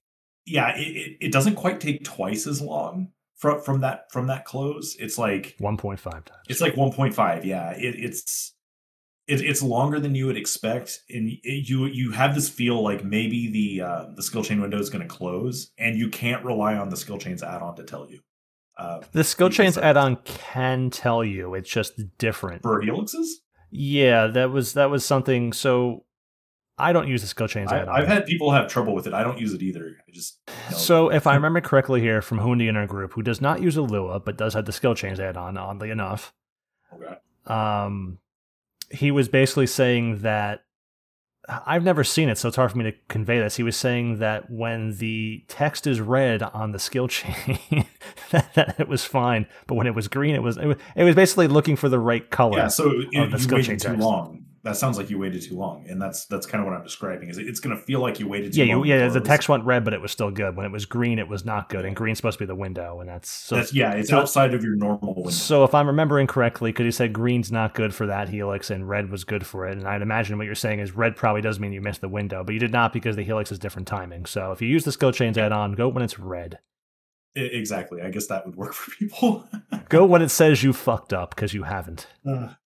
Man, there is so much depth to Imminence, though. Like, the skill chains matters, and I was really excited about it. I don't know if we should start talking about the abilities now, so we could talk about Imminence specifically when we get to it, as in talk about because like Scholar doesn't have many things to talk about here. It has conserve MP and occult acumen and stuff, as does Black Mage and Magic Burst bonus and stuff. So it doesn't have anything unique to it. Resist silence. Slightly lower tiers of it. Yeah, slightly lower tiers, except for conserve. That's going to be like the theme of Scholar, though, is you get slightly lower tiers, but you can do things to make it cooler. That's kind of what this job does. Scholar to me, after being so much in love with my Black Mage again, after forgetting how much I did love it at 75, I didn't get enough action on 75 Black Mage, but I got plenty of action, enough to remember how cool it was to be in the shit before Mono Wall existed, using Sub Ninja and stuff, or trying to kite and just being in the shit, but not standing in the back. I never wanted to stand in the back line. I wanted to get hate and be in the shit, and I mean, not get hate when it wasn't appropriate, but I wanted to be the one that get hate over the Black Mages because I felt I might survive better. And I usually did, because I'd be Sub Nin. Yeah. But that's not an incorrect way of looking at it. Well, yeah, rekindling that love after a very long time, because I didn't play Black Mage seriously since 75 cap until now. So it's been since Abyssia. So we're talking it's been about a decade since I got back into Black Mage, which that's a pretty long time. And just experiencing that joy now, translating that over to Scholar. Scholar has many of the same options and coolness that Black Mage has. Sans, obviously, Mono Wall and stuff, but it has so many more levers it can pull. It's complicated though. It's very complicated. You can get Dance Dance Revolution cross-legged here, but having more levers, it's something that feels like I could enjoy the aspects of Black Mage I like outside of when Haya accidentally casts a Helix and kills someone. And I then will save the run by going Mono Wall as everyone around me dies and holding the mob the whole time so everyone get back up while spamming Blizzard to get his double hand off so he can continue damage and being, unable to be killed for 5 minutes and then calling for random deal to hold them on for another 5 minutes. Yeah. And all the time being able to burst and have hate. And I won't have that option, which is absolutely... You're not as hardy, yeah. Absolutely. When that falls into place on Black Mage, I don't think anything in this game feels better than standing there with Mono Wall absolutely fucking over the mob that's killed your entire party. Yeah, just not caring. There's just that great. Pretty great. But having... Which is why the nuke wall should never be removed. Correct. Yeah, absolutely. Black Mage has... Because you wouldn't even need to bring other jobs. You just bring a Scholar and an army of Black Mages. And people underrate Mono Wall because it doesn't do damage, and everyone just thinks damage is what you need. But is what matters, yeah. But this is, having Mono Wall, that alone is justification enough to have the job at this point, because the nuking is on point. So Scholar gets a lot of nuking, but having the levers to pull of being able not only to buff the group, and honestly, being able to get people Phalanx to me is like a wet dream. Because Phalanx is so good, and I miss having it. Come on, Whitey, what are you doing? Cat's trying to step over my laptop. Here we go, Whitey. Thank you. Bye-bye. Yeah. Okay. He's just trying to just run across the desk. All right. But he can't because, he has to step over the laptop to do that. So, having all those options of Phalanx and buffs and everything just feels like having the things Black Mage lacks. So you don't have everything, obviously, but having a great deal of what Black Mage lacks sounds like a great time if you can coordinate it. Yeah. I suppose you can look at it that way. I don't try to look at Scholar in comparison to other jobs. As a guy who doesn't play any other mage besides Blue Mage. Oh, you got to figure out like how it rates up to the ones you have. So I have a great feel for being a Blue Mage. I'm very narrow in what I have focus on. So I have a great muscle memory of doing certain things or reacting at certain times or being certain ways of being those jobs and translating how I think about those jobs. Obviously, the thing about every job in its own way, but you get in a certain way where you try to translate, oh, that's like how I respond on Blue Mage, or, oh, I have curing sets that look like this, how would it look in a different job? Like, you go through that, at least I do. I don't know if that's like, when I was looking at those Black Mage sets, I was thinking about how Scholar has similar sorts of Empyrean options, but different Empyrean options. I'm translating over that just as but having a job that cures, I don't have a job that cures besides Rune Sub Mage or Blue Mage or my Black Mage mono walling and curing people so they don't die and I get hate. And Scholar can definitely do it in a lot of different ways, that's for sure. And like, there's a lot of different focuses too. This is a job, I don't know, you seem to sometimes make fun of me about all the toggles I have. You have a lot of toggles. You have a lot of fucking toggles. Scholar is a job that fucking needs toggles. Yeah, but I don't think it's dramatically more toggles than my Black Mage would have because I'm finishing my Black Mage Lua up. I've been obviously doing other stuff besides working on that. Like, I have almost all the Chocobo digging data done on BG now. So I've been doing other stuff besides focusing on my Lua. Anything that's not that, obviously, because it's at a functional level, but it's not done. And I think about how my Lua will look when Black Mage when it's done. I have to add my weapon lock option and my death tiers because my death's fine. I don't focus on it enough, but I want to make the specific death mode. So I'll have a couple modes. And I don't think my Scholar would need much more different because my Luas will never be as deep and toggle filled as yours. I try to eliminate toggles by So if I'm on Black Mage and I never put DT mode on unless I'm engaged for some reason, meleeing, say, an AoE party and the crawler sets no longer exists, and I put DT mode on, which is the time I would do it. If I'm in DT mode automatically on that, I'm automatically nuking in a DT set. I'm not nuking in my normal set. It's just gone. If I want to not do that, I'd be not in DT mode, because otherwise, why the fuck am I in DT mode on Black Mage? My idol's capping DT already. So I build my rules into the mode so I don't have these toggles. The only thing besides like a weapon toggle or something specific like a Spakona's coat toggle for the coat, or a bursting toggle. Like, I have those already on Black Mage. So I have a bursting toggle, I'd have an Occult Acumen toggle, I'd have like a coat toggle, which would be the Sarawell, the Shadir Jack or whatever I don't have yet for Scholar, which is unfortunate. Scholar should have a better option, but nonetheless, there's not many more things I need besides those already, and those feel pretty comfortable. That's 3 toggles, even though it sounds like a lot, and a DT toggle. It's 4 toggles, and I can do everything I want without having That's not a lot. Yeah, it's a lot, but so No, when I not when I put Occult Acumen on, it overwrites my bursting toggle. When I turn it off, my bursting toggle is still on, so I don't have to hit like multiple buttons. I just turn that one back off, and I'm back to That's funny. Mine's actually backwards like that. When I have burst on, burst is I consider more important than Occult Acumen. So the reason I do that is because when I get on Black Mage and I'm in the shit, or I'm soloing, or I'm doing something where I'm running up to get an objective in Swordy where I want to close the skill chain and burst or something, I will throw burst mode on, say you're in C for the skeletons, and I will sell skill chain on myself if something has gone wrong or I just want to, or whatever's going on. And I'll get TP from an Occult Acumen nuke while in burst mode. I'll do a weapon skill. I'll cast a Thunder 5, a Thunder 6, or Blizzard 6 to get TP again. I'll turn Occult Acumen mode off, and I'm already in burst mode, so the next thing I will do is burst, because I don't have time to hit another toggle at that point. I can only hit one toggle in this fluid motion of TP, weapon skill, Occult Acumen cast, turn it off, burst. So I can only do that, so my Occult Acumen overwrites everything, so that I can get TP and then turn it off and go back to what I was doing. Yeah, I just do it in reverse. So how's that work in reverse? Just it overwrites your Occult Acumen? Yeah, so basically I can set Occult Acumen to be on at all times if I know I'm not free nuking. And then I can just hit my I use Alt tilde. I use Control tilde. Sure. But I hit that, toggles burst mode on, I burst. I just immediately take it off afterwards. I pictured Black Mage as a ladder. What am I doing on Black Mage? I'm idle. If I wanted to be in a different DT set, I'd have DT mode on. But I'm an idle. The next thing I'd be doing is just free nuking. So that's my state. That's whatever. And the next thing I'd be doing after that is bursting. Okay, so I pictured I've gone from free nuking as my default to bursting. And then the next thing I'd be doing otherwise is getting TP for some reason to close the skill chain, which means I'm bursting. So then I go back to the previous mode. As I'm moving my hand in the air, you can't see. Right. I go back to the previous level of what I was doing, because that was my ranking of priorities of what I'm doing. So you absolutely obviously do it that way. It's only 3 things. So you're changing in the order doesn't matter. But I just picture it in my head and I try to visualize what I'm It's probably doing. About the same outcome. When I talk about having a lot of toggles on Scholar, it basically has the exact same toggles that you would expect on Black Mage. So it has like magic accuracy toggles, it has Occult Acumen, has DT, and it has burst mode. The only other thing that I have on this job, because it cures, is I have cure toggles. And cure toggles are for like the situations where you're like trying to spam cure 2, and cure 2 is like healing. Because on Scholar, you get a crazy amount of cure potency, or you have access to it. But it leaves you in kind of a glass set to do so. And there are times where that's perfectly acceptable. Like you can cure, I would say, 80% plus of the time with Cure 2 only, because of how this job works. I've actually healed Odysseys using only Cure 1. Because of regen?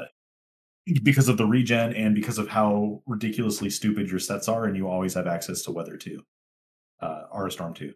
So when your cure power on this job is stupid. But you're using Radic Rod for Cure 1, so... I might as well, yes, because... Well, were you using it for that, or were you just not using it? I was, yes. But there's no reason not to. Like, sure, it costs more to use, but you have such a massive step down on the Cure. Cure is so cheap that it doesn't matter if it costs more to use for Cure. It's like 8 MP. Cure 2, Cure 2 is still going to be like 28 MP to cast. Like, you're never going to notice it. But one of the things you want to do, though, especially with how and I did this before the MP body got as good as it is. But now that the MP body has like DT on it, there's gonna be situations where you want to account for that. I used to account for them separately because I would use the Imperium body for its other effect, where you get the negative 22 enmity on it, and that is separate. It's a separate multiplier to your enmity down effects that you already have. So you have your 50 in gear, you have the 25% from light arts that's going to be multiplicative, and then you also have this body, which is now up to 28% more multiplicative as well. And this is important for longer fights. It's like the number one thing that comes to mind is Era body. Yes. And usually what you'll see happen is the scholar at some point will pull hate on the pig because of like how the hate transfers worked and all that stuff, because it's a longer fight. And when that happens, you can end up with like fetters coming to the back line and stuff like that. If you were curing in this body, it is much less likely that that's going to happen because of how little hate you pull. Were you saying before the episode that with everything taken into account, perhaps with Tube Samadhi having, if it was different, would have 20? Yeah, would have a minus 95% enmity rating instead of just minus 50. 92.5. 92.5. Yeah. My bad. There was a 5 in there. Yeah.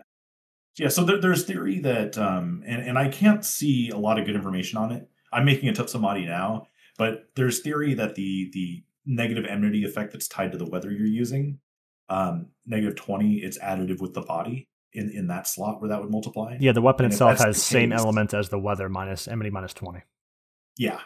And if that actually is the case, then yes, it would provide negative 92.5% enmity. Which is crazy. Which even without that is ridiculous that Scholar itself has the lowest enmity options in this game.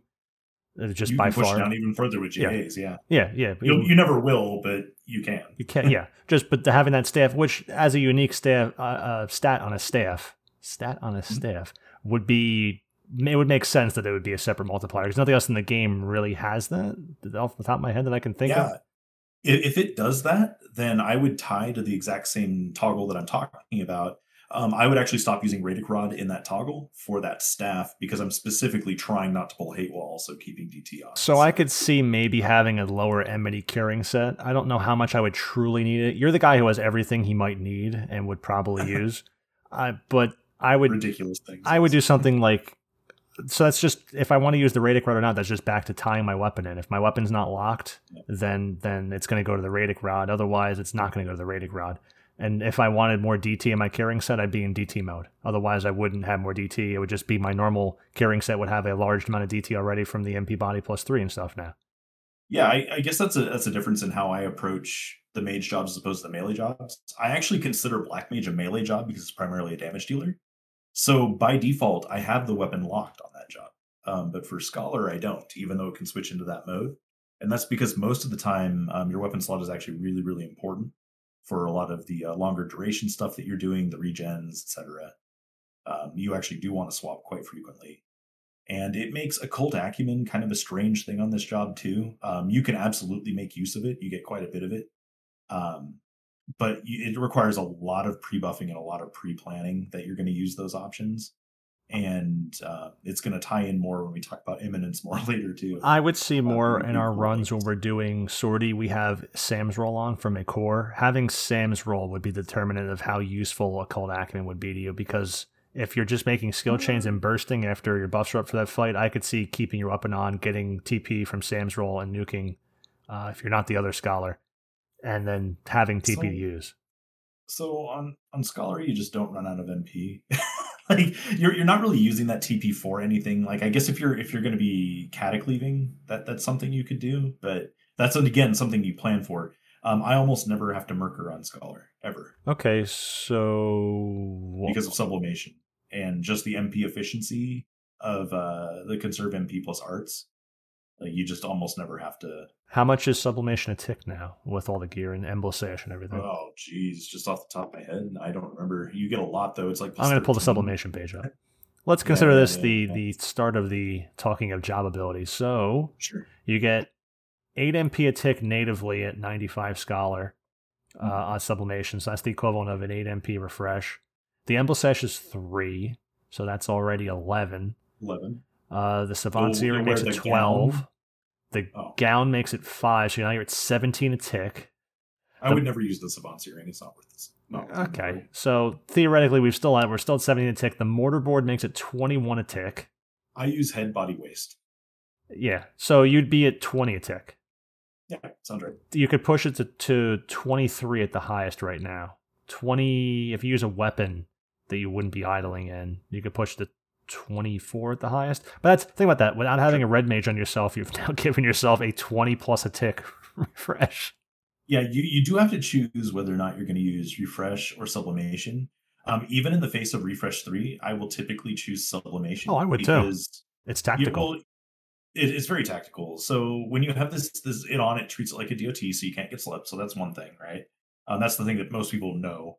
The other thing about sublimation, and when you really look at refresh and like what's going on, a lot of the time these refresh ticks aren't doing anything. Like you're already at capped MP because you didn't spend much MP in the first place to heal somebody. So or to like remove a status effect or something like that. Like only like really high level nukes are the only thing that's actually taxing on your MP. So this job kind of gets away with just kind of skating by with like passive regen effects that or refresh effects that are going on.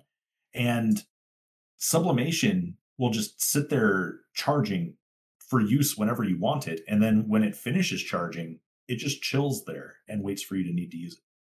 So while refresh can tick uselessly on you, you actually have like what's basically a turbo ether on call, like an old school Final Fantasy turbo ether, not Final Fantasy 11 version, where like you just have like a full MP restore, just like an ether drop in this game, the item you never see because no one gets the alchemy drops item concoction. I think it's called. Nobody gets that in the first place. But I think also it might get medicated effect. But like an ether drop is like a high ether that stacks, so it gives you like no MP back. It's like 50 or something stupid or low. Oh, this is way better than that. So like every 30 seconds you can activate or deactivate it. Like it works on the same timer. I was just saying how bad that the MP restoring items are, because I think ether drop does give you medicated effect, so you can't use it but for like 2 hours for like 50 MP. Yeah, I think it only takes like 2-ish minutes to charge. To full, and again, you can use it while it's charging and you'll get whatever's stored. And then whenever I activate mine when it's full, I get almost 1200 MP back. So that's like it's like basically a free convert. Like you're just converting without losing MP. So you just never have to be concerned about it. Like that's the only reason I don't care about swapping my staff out, because I don't need marker ever. Okay, I pulled it up. A high ether drop gives you a medicated effect for 5 minutes. It takes a whole 2 seconds to use and restores 45 MP. Sure. To be fair, that 5 minutes effect's not that big a deal. If they had made better high like ether drops in this game, I could see crafting and making them to use, because on Black Mage, I mean, it won't be as big a deal for Scholar, but it could still be the Coalition ethers are like 200 MP and they have no medicated effect. They just don't stack. Ether drops at least stack. That's pretty good, though. Yeah, I carry those because they're super useful, so I don't have to go right away. Sometimes I'm between nukes or something on Black Mage, I just need to chug a couple of them because I don't want to not use as much damage as possible, because I want to bleed that stone. I want that body on. I want to use Spacona's coat. But so on Black Mage too, I even notice even sub Black Mage, because I could use or sub Scholar, Black Mage sub Black Mage. That's how big a Black Mage I am, Fox. I'm double. Black Mage sub Black Mage. He's done it. Black Mage sub 99 Black Mage. Just having sublimation back can be pretty much almost all of my MP. Not all of it, but it's a lot of my MP, and just having that option, even the not as good sublimation is still pretty good. Because I don't need refresh between fights. I can use auto refresh on gear. I can do whatever. I could use a Cold Acumen and Merker if I was running up to a trash mob or something. I don't need that. So even sublimation on Black Mage itself would feel a lot to me like it would on Scholar. Just having a full MP restoral that ticks up super fast on Scholar because of all of the gear you have that other jobs do not have. It's only like a 5 a tick on sub Scholar because of the Endless Ash, maybe 6. Yeah, and I hear about people who have issues with MP management on the job, and I don't know how to speak to that because I just don't understand it. Like I'm maybe there's sets. Do you use more conserve MP in your sets for stuff, or no? Just Scholar's natural conserve MP. Not really. I don't even idle and refresh really. I only idle in the body for refresh. That's it. It's either going to be Shamash Robe or the +3 body, and there's only a 1 per tick difference between that. And then I use like the 2 a tick from M'Baka's staff, and that's the only refresh I usually have. And that's all you really need. It's just the burden is very low though, and the spells you cast are very infrequent. Like you're not constantly giving out regen 5. You're only giving out regen 5 and then waiting 12 minutes to do it again. 12, 14, sometimes 20 minutes to do it again, depending on what kind of buffs you have. It must be infuriating, though, when you get a red mage that casts Refresh 3 on you and removes your sublimation. Sort of. Like, if it didn't charge as fast as it does, like, it'd be fine. It's slower on sub scholar. It takes quite a long time on Black Mage sub scholar to charge up. It takes way longer on a sub job. Like, it feels like an eternity on scholar proper. It happens very quickly. I don't mind it when it's ticking, because like it basically feels to me as the same, charge rate sort of thing. But when I am sitting on a full sublimation charge and red mage casts Refresh 3 on me, I cry a single tear. Even though realistically, I'm probably not going to use that sublimation charge. You're like a middle-aged. You're like a middle-aged Italian man who paddled up in a canoe to the side of a highway, dressed up in American native attire, and has a plate of spaghetti thrown on his foot in the 70s on the side of a highway that he's now standing on for some reason. And as that Refresh 3 is cast, like that spaghetti on your foot, you have a single tear come down your Italian cheek. And everyone thinks that, we need to save the earth and the Native American culture. Just be mindful. What the fuck? Just be mindful of... God damn it, I hate you. You're picturing that advertisement from the 70s. I know what you're talking about. He paddles up in a fucking canoe through trash. Who paddles up to the side of a highway? What is this, Fresno? I know what you're talking about. So, God damn it. He's fucking on. He's going through Elizabeth on the fucking turnpike. Yeah. Yeah, Refresh 3 is cool, but it's less cool for this job than it is for other mages. Let's see. Trying to think of something else sublimation related that I care about, but that's about it. But sublimation is, I don't think when people think about Scholar has this, they don't think about it. It's a 20 a tick refresh for a job that is independent, doesn't need red mage. It's nice just to have red mage. Independent of other refresh effects too. You can still get Ballad. You can still get Geo refresh if you're. Well, those would all stack with refresh itself. But when you think about how a red mage casts refresh 3 is, let me pull it up. It's like 18 a tick, I think, 19 a tick. Because it has enhanced gear too. It's 9 a tick before the gear. So you get 11 a tick with your Tabard. The Coif +1 is 2, so that's 13 a tick. You get even more on the legs now too. Yeah, the legs, but it's still not even close to 20. It's up there. It's probably like 15 or so around there. Yeah, I think it's around 15 or 16. But just as a scholar having that, and you can use it on demand. Yeah. Nothing's worse than in the middle of a fight when the shit's going down and your refresh wears off. It can also get dispelled too. Yes, it can. It can. So be mindful of that. So I think the last thing about sublimation though is that you cannot wear a bunch of it converts HP, max HP to MP. You can't wear a bunch of HP gear. It's tied to your race's HP. So your base HP converted at 20 a tick every 3 seconds on the scholar here with the gear. Is going to be... the only thing you can do to increase it is to use the merit pool for it. Like, so your merit points and what you allocate. Don't though, because you got better things to put merit points into than sublimation max. You don't want to use that one. Sublimation max. Yeah, it'll give you like an extra 50 MP that you'll never notice. What is even the base HP for like a Hume or something? I don't even know what it is. I was going to say how long it takes sublimation to charge up at that rate. Let's say it's 1200, I guess. Just make a random number. It doesn't take long. It does not take long. And then also, as sublimation ticks, it does take more HP away from you as well. And I'm sorry, it does not. I misspoke. So it would take, if you had 1200 HP, it would take 3 minutes to charge up sublimation with that gear. It's not that long. Yeah. So with the gear, it drains more. So Scholar proper. Sorry, I was mixing the two up from. So you're talking about subjob as well. So it drains more with the gear. So you have to watch that. If you don't have regen on, because usually you'll have regen 5, but sometimes you won't. It can tick down, and then once you hit 50% HP, it'll actually auto complete soon, like quicker than it would normally charge to full. And you'll have half a charge if you just let that go. And you can always use it early too if you need MP right away. But I think the big weakness is that sublimation has like a 1 minute recast there in the middle of a fight. Is it 1 minute? I thought it was like 30 seconds. It always feels like maybe on subjob it's 1 minute. Let's see. Yeah, recast is 30 seconds. I felt like 1 minute. I swear I cast sublimation today, and I had like a minute recast on my sub. Maybe it was just 30 seconds. I don't think the sub is a different recast ability. So I was remembering it being longer. 30 seconds is quite a while in a fight to get back going because you start doing other stuff and you need to go back to it. Yeah, sure. But again, you don't like MP is almost never a concern on this job just because everything you do is so efficient. Yeah, the job just like bleeds efficiency. Is it bleeds efficiency if you can apply it correctly, and that's the problem. So understanding Scholar is going to be the biggest hurdle to then applying Scholar.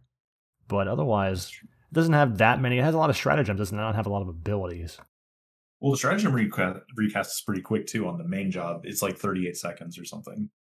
It's 33 seconds at 550 job points. It's 48 or 33. Yeah, it was. I remember it was like a mid-30s number. Like I don't really pay attention to it because it doesn't really matter. Oh, it does matter because you run out of them. You do run out of them, but you get them back really quick too. Like usually by the time I say I'm out, like when we're doing the double scholar thing, by the time the next scholar has started to skill chain, I already have another stratagem again ready for like ebullience or something. So, or focalization. Yes. Do we want to talk about the random things? Because I mean, the white grimoire ones are pretty. You don't use them as much as you would on like a Runefencer Subscholar. I'll use the white ones, obviously. Mm-hmm. I want Celerity for foil. That's the quicker casting and recasting one, especially for recast what you want it for. But Penury is not something you really need unless maybe you're at an MP carrying with Radic Rod, I guess. I don't know. So there are certain stratagems you'll use more on the white grimoire as opposed to the black grimoire. And I suppose like to talk about this for people who don't know Scholar, you're either going to be sitting in light arts or dark arts, and you will have to change back and forth between these. So it should go without saying that one of your merit categories is Grimoire Recast, and you should probably select that to be a 5 out of 5. Just saying. That way you can switch between them quicker. You know, on the BG as well, besides the adult, the same person also complained that Scholar is very frustrating, that there is they had to switch back and forth between modes. It's very annoying. And I said, don't play Scholar. It keeps it not broken. But then they said that also that they really should just remove already the stupid black, what is it, addendum black and addendum white. They should just remove it because it's just so clunky and unenjoyable. I hate having to use a stratagem when I swap arts on Scholar. It's so annoying, and I'm thinking to myself, it's about the finesse of play, though. You don't always need to hit that. Originally, Scholar didn't have any of those addendum white and black spells. They just weren't on the job at all, and it felt like it was lacking something. That was added as the balance to giving it all of those special things. But really, you don't need most of those things. Not only do you have Dispelga from your Daybreak, but also you're usually sub, if you're giving Phalanx out, you already have Dispel without switching arts. You have it sub Red Mage. You have Re-Raise if you're sub White. Like, generally based on what you're doing, you don't need Addendum White very heavily. You have all the Nas spells from sub White Mage if you're doing that focus. You know, those are like very It goes rare. into the pre-planning, though. Yeah, pre-planning is like, the big thing with Scholar. Your sub-job is going to define a lot of what you do. You mentioned Addle earlier in the episode. You actually don't get Addle at all on Scholar, which is sad. Yeah. But the reason I'm bringing that up is your enfeebling magic on Scholar is ass until you apply your sub job. It's terrible. You get like almost nothing. You don't even get silence. Your enfeebling skill's fine because of light arts. It's your repertoire of spells is yeah. Your spell selection is complete ass. And your wardrobe, you open it up, all you got is the same shirt you wore to your graduation. And the job is like heavily defined depending on what you choose. So a lot of times you'll see Scholar sub Red Mage. They have like the Phalanx trick. They have a decent assortment of tier 1 enfeebles, but they're never really going to be awesome. But they're still better than nothing. You absolutely should be using them. Like I don't want to downplay them too much, but you just want to be mindful of what you sub because it changes what you have access to. And the interesting thing about Scholar, and to tie this into like your arts and what stratagems you use, is spells that you don't think you would use on a sub job, you absolutely do use on a sub job with this job. Particularly sub White Mage, you get access to Repose, which is a light-based sleep. You get access to Banish line of spells, which do require magic accuracy to land their effect. You get what was it? You get the White Mage line of enfeebles, so like silence is usually pretty important. And you get all that for free, right? So a lot of the times you won't actually go into Addendum White. A lot of the time what I do is I'll just use Enlightenment, which is a job ability that you can merit. By the way, that should have at least 1 point in your cat too. I'll use Enlightenment to put up something like Re-Raise. Thanks for getting clear on that one, Fox. Well, it's hard to talk about. And I just like when you get close to the mic. It's just funny. Yeah, it's the merit stuff, man. Like tying it in is hard without an explanation as to why you do it. Well, I mean, we're talking about the stratagems here. We do have those. I don't think we need to like tell people you're saving strats. This is what a session does. An AoE's a fucking Stone Skin or Phalanx or Protect or Regen or whatever. That people know a session AoE's. But I think something less talked about like Rapture for Banish or Holy Sub White Mage would be that's an unsung hero. It's so good. It's never used by scholars because they don't get to that level of play, and it's really like that 1 month we were having Skoche made, what was it, a couple months ago, where it was the White Mage would be I forget what month it was. A Dullahan month? I think it was Dullahan. Yep. White Mage bursting. White Mage bursting. Scholar could do that same thing and better because of Rapture. Rapture is the equivalent. Actually, White Mage can do that better. Oh, you're saying when you fully charge up the cures on Misery? You charge up your lasers, and then White Mage gets it from a sub job if you have a high enough master level. You get Rapture. Oh, okay, that's right. That's true. Okay, which is are you factoring into that statement the Misery and Rapture, or just Misery? Solace and Rapture. Okay, Solace and Rapture. Okay, so without because you can cure cheat like a paladin. Just quick White Mage aside, you can cure cheat like a paladin and fully charge your laser on yourself, and then fully charge your Solace. Fully charge and then your you pop laser. Rapture. Yeah, dude, you're the battle station is fully armed and operational at that All point. of your base belong to our Banish and Holy. You can do it in a single cure 4. You get 1200 HP cure on yourself using a cure cheat, fully charges Solace, and then you just immediately burst. I was comparing Scholar with Rapture to White Mage without Rapture and just using for Aphos Solace for Holy or Misery for Banish. Yeah, I mean, I wasn't saying it also had Rapture when I was making that statement. So I haven't really like tried to go Holy all the things, but what you have to realize is that White Mage is using Holy too.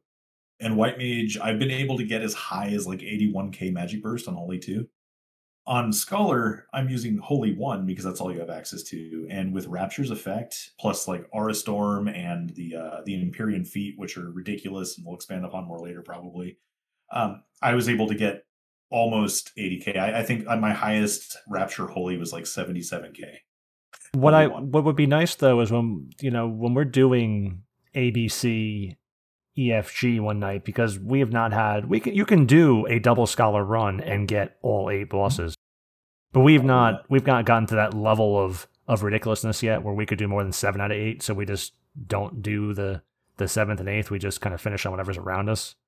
Yeah, I mean, unless we have a ridiculous gross amount of time, we're getting to the point where I think we could be efficient enough that we might be able to do Ida.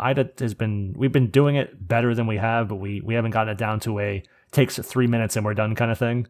It's been taking us like 5. We have to usually weather a vivisection. Yeah, we it's like 5 or 6 minutes, depending on how things go. Maybe be 7 or 8 if it's not going well. But we haven't gotten down to that 4-minute kill yet on Ida or something. If we did, I could see doing it. But otherwise, when we're fighting, because we have time, why wouldn't you get the extra points on fighting the Naraka or something? When we do fusion and I'm bursting fire, I always wish that one of the scholars would throw out like a massive Banish, because you want to use Banish anyway on it. Well, Banish has a much lower potential than Holy does. Well, so Holy or Banish. I mean, Holy's going to have a recast. The cool thing about Holy, though, is it has a super short cast time. So it's like casting Flash, but you're bursting for really real damage. So like you could actually Holy, and you might have enough time to also get into like a Dark Arts and throw out a Helix as well. And you won't even wall yourself if it's on like a fusion, right? Because you just bursted light, and then you're bursting, your Helix, your Pyro Helix or whatever. So like you don't really run a lot of trouble because you have a lot of options, I guess. But I don't know. I think how well you've constructed your macros on your Scholar would be, because a lot of scholars just don't want to rapidly change arts like that, which I think a scholar should be doing. That's the whole point of the job. Doing that Holy and Light arts and then doing 70 plus K on a burst, or even 60 plus K is great on a burst, and then immediately being able to swap back into Dark Arts to do a Helix on that to continue without just standing there and missing the whole potential of a 15K Helix, a 12K Helix, and then so not 10K damage a talk. Sorry, it's 9 seconds a talk. The trick to that is on the control side of my macro is like all of my spell actions that I'm going to do on that particular palette. The alt side is a navigation macro palette. So basically, I use that to navigate to other things that are closely adjacent to what I'm doing with the other palettes. So like I'm using Control to do my actions, and then Alt will give me like options like Dark Arts, Light Arts, and it'll also give me other. It works like a root menu system where like I'll switch into like heals immediately or into nukes immediately or skill chains or whatever, and I just use the Alt side for navigation, and I just have very long macros with very redundant palettes, but the navigation being in roughly the same place every time lets me get to everything I need to get to and be able to switch on the fly. So it's somewhat complex, but it's a lot of like the same shit over and over again. It really helps. So Scholar's the one kind of job where constructing macros in a way that you're swapping around a lot is important. If you look into making your macros, there's a macro set you can have come up after at the end of a command.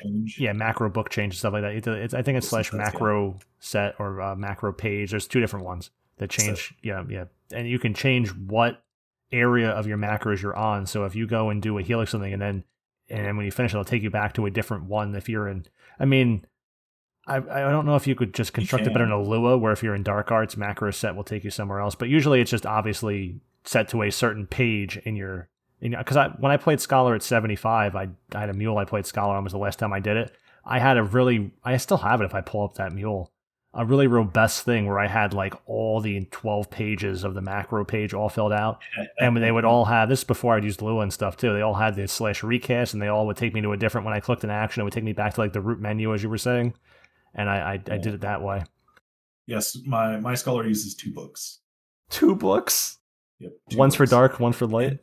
No, not actually. One is for regular actions and one is entirely for nukes. I've never met a player, Fox, that has said, I use 2 entire macro books for one job.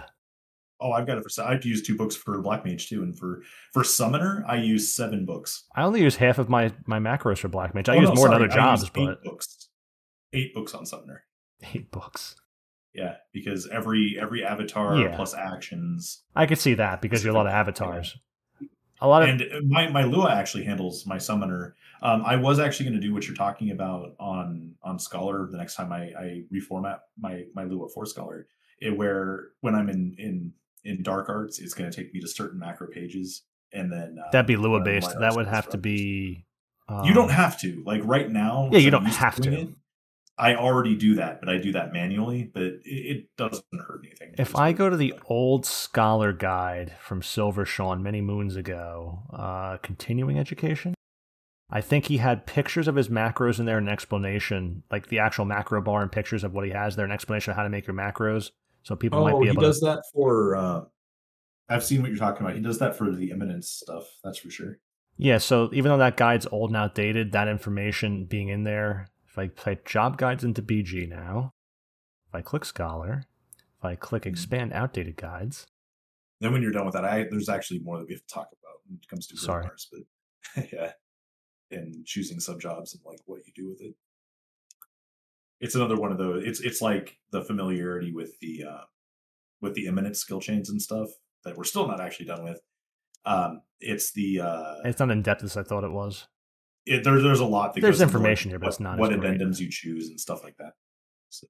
I'm thinking of a Summoner one that has like all their macros lined up then, but he at least explains macros here to do it. So that's at least useful for people.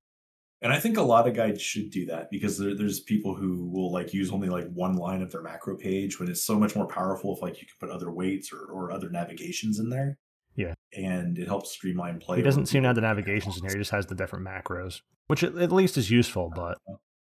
Yeah, it probably has like the weight and then imminence and then all that stuff. Yeah, so it doesn't. It wasn't like the macro sets and stuff I was talking about for taking different pages based when you do an action. Like I like to go back to a root menu if I'm doing certain things. Even though I prefer to do them manually, I actually have those macro setups in there for when people are really really smooth brained and they can't handle me saying open and close. I actually have the closing in 3. All that. I absolutely so. Well, to wait until we get to imminence, I was going to talk about your long closes, short closes, because I've never had a scholar do that for me besides you. And even Haya was like, I didn't know really about that being a thing until Fox was doing it. And it's so basic, but it's so important for bursting when you do a long close. You never talked about before when you do a helix, it's a long close, but just me bursting as a black mage and knowing that that's coming. Not only do I have to time right, where my burst will go off right before you do it, because if you cast a tier 1, it goes off right away, so I go right away. But if I know you're doing a helix, I'll wait a second or so and then go, so I can just meet that window. But I get a longer time to burst, and it's so important for imminence, but we'll go back to that with imminence. Oh yeah, there's a lot more. So take the floor, Fox. I will stop wasting the listeners' time. You take the floor here and do your scholar. It's really easy to get off on tangents because there's so much to talk about. There's so much. It's so fun. Topics. Yeah, this is a very, very, very dense job.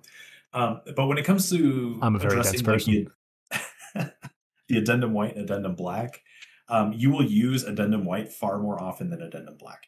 The only thing you ever use addendum black for is if you need access to tier 4 and 5 nukes.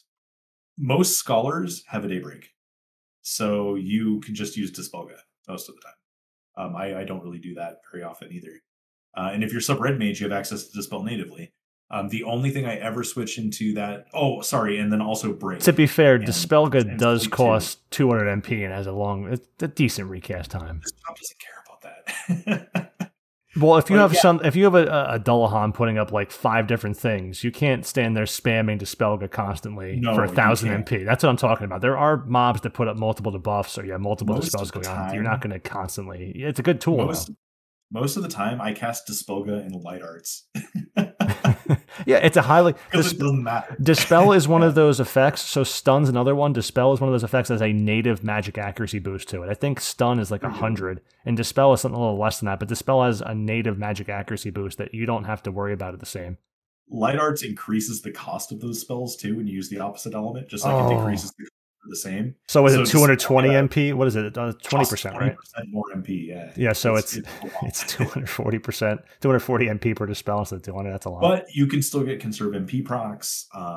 It's not the end of the world. Like, yes, you will run out of MP if you spam Dispelga, but that's where you got to kind of have to have a pulse and realize what you're doing. I was thinking for my free nuke sets, Fox, of changing, instead of using Ghastly Tatham +1 R15 and the Metromorph Ring +1 R15, because that's just extra. And for basic free nukes, as long as I'm not being resisted, just using the extra 19 conserve MP of those 2 slots, even though it's a little less damage of the Mephidus Ring and the Pemphedro Tathlum, just so I have more conserve MP. So I could imagine on Scholar having different, for Dispel, having maybe using the Mephidus Ring or something for the Dispelga, just so you have, because it has extra accuracy. You shouldn't need that ring slot just to land Dispel. Oh, yeah. For Infuse, But getting, because 15% conserve MP is a big difference, but constructing your sets like that on Scholar when you're doing stuff like that in the wrong arts could be very useful. Oh, yeah. And my lure reflects that. I have all sorts of things that are labeled wrong arts and then wrong arts. Yeah. So you actually need to have gear sets for when you're in the correct arts and when you're in the incorrect arts. And this turns a lot of when you're Fox, you do. When you're other people, it would behoove you to do it, but it's not. You don't need them. You need to do it. And the reason you need to do it is because it, especially fast cast. Well, yes, fast cast, yes. It completely changes quite a bit. Yes, in that regard, yes. Fast cast matters in that regard. You absolutely need to accommodate for wrong hearts. Wrong. In fast cast, yes, but for making specific sets outside of fast cast, no. So Scholar is, to me so far in the discussion, the epitome of everything we talk about getting the most out of a job. Scholar is the job that you can bleed the stone. We talk about tinkering on pup and different attachments and everything. We talk about doing this or that in different jobs, but Scholar is the ultimate effort to reward ratio, I think, in terms of applying all the knowledge in this game we've talked about for 2 years and everything we talked about going balls deep here. And Scholar is the epitome of taking all of that and being overwhelmed and then trying to figure it out and get, like, you'll keep getting better on Scholar as you play the job over time, months, years, however long you do Scholar, because you're going to keep playing it and see there's different ways to improve something. Yeah. Yeah, there's something you're going to find out, or some way you're going to realize that you can change something for the better. Like Haya knows what he's doing. but he had no idea what what I was bringing to the table when I was calling out the nukes, like you were saying. Like when I was This calling guy's out a veteran skill- scholar. Wait till he sees this long close. Yeah, long close, and I bust out the longness. You say long close, and Haya's like, "What? What's a long close?" And I'm just teasing. Haya is a great scholar. It's just Yeah, he knows what he's doing. Exactly. It's just hilarious to see something basic applied, like with the fucking Bruce Lee 1-inch punch here of a scholar technique. But there's just a lot of crazy shit like that. And yeah, it's depending on your sub job is going to define a lot of the decisions that you make, especially when it comes to the setup and switching arts and stuff. I actually like sub white mage a lot more than sub red mage nowadays because I don't find the phalanx as needed outside of like Odyssey shoal farms, because it makes you kind of immortal in there. Having access to sub white mage allows you to ride dark arts and still have access to like Kiraga 3 without needing to a session or AoE a heal. And that's pretty important. And then you also don't need Addendum White because you already have access to all of your native, status cures and stuff like that. So it makes it a lot more fluid to not have to drop the Addendum Black that you need for nukes. So you're actually a better nuker sub white mage than you are sub red mage in terms of efficiency. But if I'm on sub red mage, a lot of the time I'm going to ride Addendum White because having access to status cures on the fly is not something that you want to wait 2 job abilities for. Yeah. And it gets even crazier when you start talking about sub black mage and the crazy things Scholar can do with sub black mage and then sub dark as well. There's a lot of crazy good things that you can bring to the table with those sub jobs. So it changes what you do, but it also changes what you plan to do too. But yeah, I find that if I'm sub white mage, a lot of the time I can just plan to be a nuker more often because I just have access to anything I would have changed arts for. And sure, you pay a bit of a premium for casting like Cure 4 and Dark Arts, but the job is pretty MP efficient as it is, and you have access to like 2 tiers of Asper, and your Asper is pretty accurate as well. And there's a lot of Asperable mobs out there. Like there's Sublimation. Like you just rarely run out of MP anyway. So here's the thing though about a lot of the time. I know I'm not a scholar, but here's the thing though that I can take from the conversation and apply. You can throw out a Cure 4 here and there. Even I do it on Black Mage in Dark Arts. I don't change arts on Black Mage, so I'm already used to this whole effect. It's the spot cure. It's to back up. It's to save someone. It's not... If you were going to be main healing and constantly casting cure, you would change arts completely. If you're doing 1 or 2 or 3 cures, then you're just not going to change arts, and that's the way of balancing being a scholar or even sub-scholar in a job like Black Mage. Which answers the question of why that guy was like bitching about that. Yeah, because I don't get everything I want, and I have to be fluid and change. I have to be strategic as a scholar, the person who has the lowest enemy of the game, who's supposed to be the backline coordinator, who sees things, calls things out, and adjusts on the fly to the situation to manage strategy of the whole party group. I have to change what I'm doing, and I don't get everything all at once. That sucks. It's like, no, that's great. Yeah, pretty much. That's the job. If you don't like that, don't play the job. Oh, but I need regen, I need this and that, I need to make skill chains. Oh, well, you better fucking like the job then. Yeah, like usually people just see scholars use their AoE spells, like, a session or manifestation, like break, stuff like that.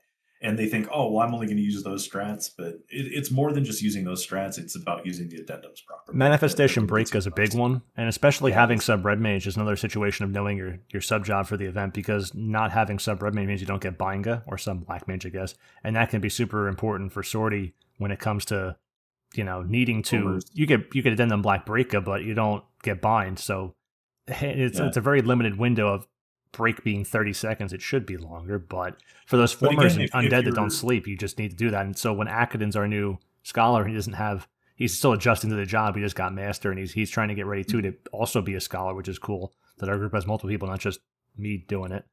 He couldn't fluidly switch to that because a scholar doesn't have a macro or isn't ready, gets kind of caught flat-footed, and they get really stuck up with that. So that's But that's part of what I was talking about with being sub white mage and being able to write Addendum Black more. Because if you're already in Addendum Black and you're sub white mage, you don't lose any of your curing power, really. Like, you still have a very high healing magic skill. Like, you're still going to be able to cure just fine. And you have access to only hitting AoE Breaka. Cure's not expensive compared to a nuke. Like, a nuke is very expensive with the wrong arts. A cure is not nearly as expensive.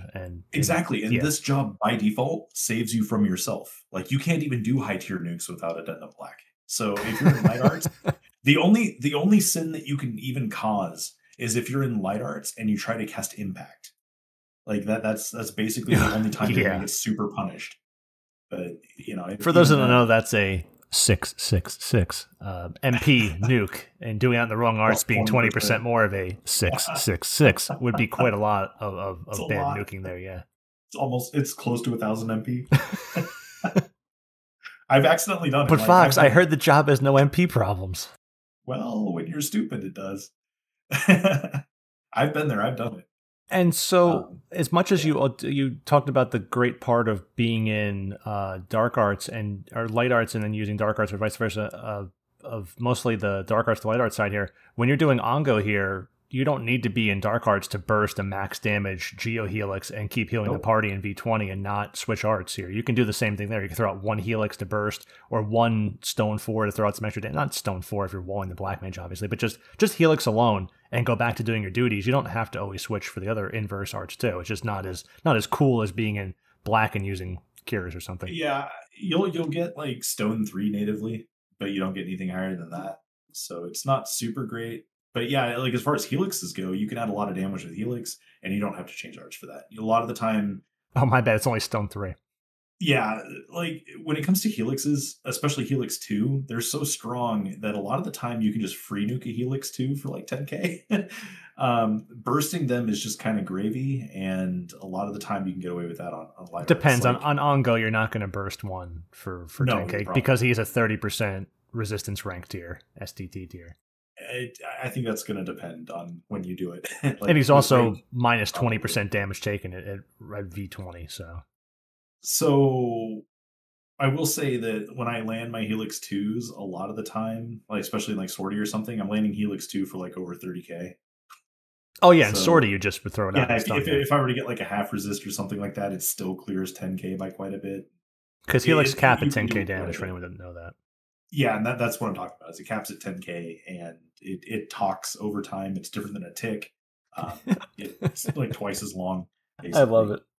But it lasts a long time once you're master and you have like everything set up for it. Helix is a great DOT. It's a strong thing you can add. But yeah, you definitely don't have to change arts. That's for sure.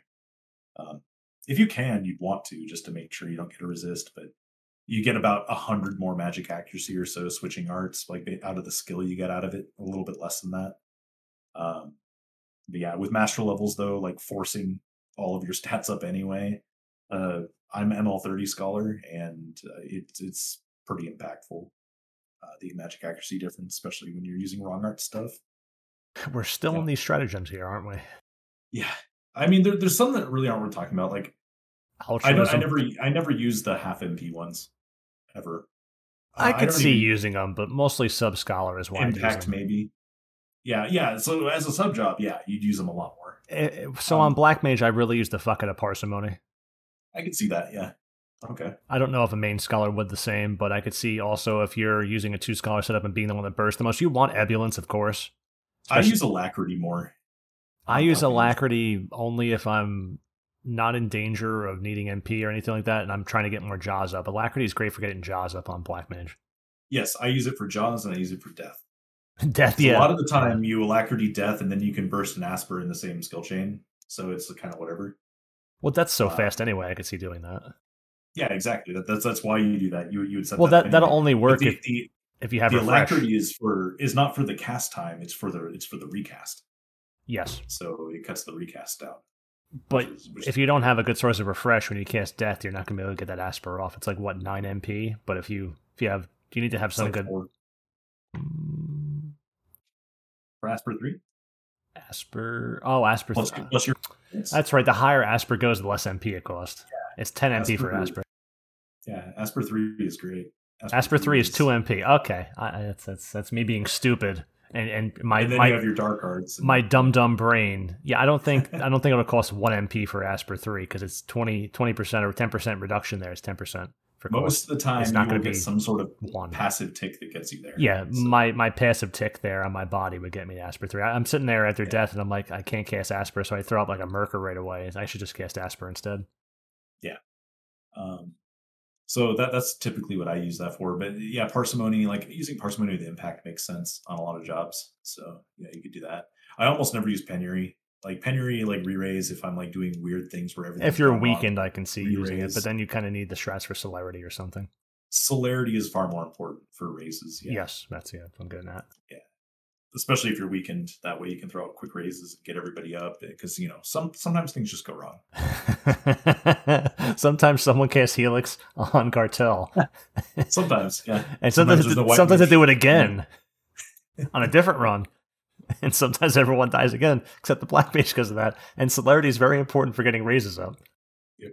Because when they say, want me to open a skill chain to finish it, and you say no, just keep recovering. I'm going to hold it. That's when celerity matters. So Accession Manifestation, that's the AoE stuff everybody knows about. I don't really feel like going in on that. Yeah, Manifestation Breaker, there you go, save the party. People know what that does. Rapture is really cool, and Ambulance, I mentioned Rapture already. It's a 20% damage bonus to light aligned nukes. It does not enhance I actually went out and did the testing on this, it's in the wiki. It does not enhance the potency of things, like I confirmed that. But it absolutely does raise the damage on all light aligned white damage, or white magic damage. So like Dia, it actually increases the damage on that, all that stuff. Ebulance is its counterpart. You'll see Ebulance used a lot more, especially with the Empyrean hat, because you get like over a 40% damage bonus. And when these percentages are applied, it's applied as a separate multiplier, and that's why they're so strong. Percentage increases to this game as the game has gone longer. It's become even more important because the game has gotten such higher numbers to be multiplying here that percentages at 75 were like, oh, that's cool, that's a great boost. And now it's just a ridiculous boost.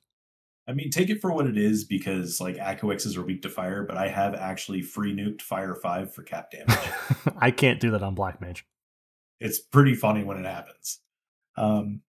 But yeah, that's Ebulance. It's pretty good. You stack a lot of things that aren't just Ebulance with that.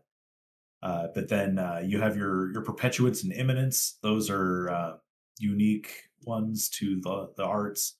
On your light art side, the Perpetuance is just the thing that scholars make really, really long buffs with. So that's what they're doing. And then Imminence is the cool thing that we've been talking about, where you use skill chains, and it has the crazy depth to it. And one more thing I wanted to mention about Imminence, and it's something that I do that a lot of scholars don't, is I actually have sets where I cast Imminence in Occult Acumen, because it works with Occult Acumen even though you're making a skill chain. So I'll actually Imminence, like, I don't know, Arrow 5, and then close with Cataclysm, because that's detonation to compression for gravitation. And that closes a really, really sick gravitation at the end of the day. So you can actually skill chain, and you can treat your Occult Acumen kind of like a Black Mage does, how we've talked about that in the past. But in a better way. You have access to even more TP than a Black Mage sometimes, depending on what you're willing to do with your stratagems. So that's what I said before the episode, because it was only like 3 weeks ago, Fox, that you had that idea, right? When we were doing stuff, you go, I wonder if I could put Occult Acumen for Imminence and get the extra. It's crazy. Because you thought it wouldn't work for some reason, and then you went and tested, you go, oh, it does, and you were so excited. It absolutely works. And I said before the episode that when I run up on Black Mage and use my Occult Acumen and then I have to cast another spell after I weapon skill, Scholar doesn't even do that. It may have lower ability to build it because it has a cheaper nuke than a tier 6, doesn't have them to get Occult Acumen, but once you have TP, which of course you can melee with a mythic on Scholar this game, you can as Black Mage, which is cool. But doing that and not having to use TP and then using Imminence with a Occult Acumen set to create an opening skill chain, then close it with a weapon skill and then bursting off of it, so you don't have to have a second weapon skill go off, needing to build TP for it in between and feeling like super crunch time. You just open with Imminence and then close with your Occult Acumen Imminence. It is super, super cool to me, because it's an even better way of trying to do what I'm already doing on Black Mage, and it feels, I'm sure it would just feel really good to do solo. If you ever have to open with like a basic dark element, one of the coolest things that you can do is Imminence Impact. Yeah, so there's really cool things you can do. Let me just tell you. That just sounds so stupid. It is stupid, and it's great. And think of all. You're gonna get full TP right, not 3K TP, but you're gonna get full weapon skill ability TP right there with Occult Acumen Imminence Impact. It's pretty great. That's stupid. That's great. It might still land too, depending on what you're fighting. If it's a CP mob, it definitely will, depending on the mob. Yeah, it's not a trick that you're going to use on like everything, that's for sure. But it's going to change a lot if you have Crepuscular Cloak too. Yes, I don't have that. One day I will hopefully get it. It is Someday, the yeah. Amontrove campaign. I have to go spam some Amontroves. Especially because I'm skipping Ambuscade this month. It's not worth my time to do a 10-minute clear. Yeah, but imminence is never about the damage you do with the spell. It's the damage that you set up for. And there's a lot of different things you can do with it that a lot of people just don't do because all they do is they hit a basic macro and call it a day. Like, you do really cool stuff with it. And yeah, just the fact that Scholar's the only job nowadays that is going to get, like, without SAM rolls, like 600 TP off of opening a skill chain. That's absurd. Like, if Melee's got that, they would be like creaming themselves. Think about it. If you had a Cold Acumen on and you aggroed a mob by casting, I don't know, a tier 4 nuke, and then you hit the mob once because you're now meleeing to do a weapon skill, and then you now have TP to open your Imminence and then get full TP from just your Imminence open and then close the skill chain. Like, you don't even have to build TP on Scholar, even less than a Black Mage has to, because of course Black Mage can cast tier 6, but without Sam's roll and without Katvanga on, which Scholar can also use if you don't have Mythic, then you just barely get enough TP on Black Mage using Thunder 6 and Blizzard 6. So it's really close. I also have a longer time and recast time too than a tier 5. Yeah. So it gets a bit really clunky tough to get on tier 5. on Black Mage, but Scholar has a much easier time doing that, and that's it has higher occult acumen as well. Yes, that too. So it does it compensate helps a bit. you get there. I do have I can actually on a tier 5 get 1k on Scholar. You just don't need it as much as Black Mage does.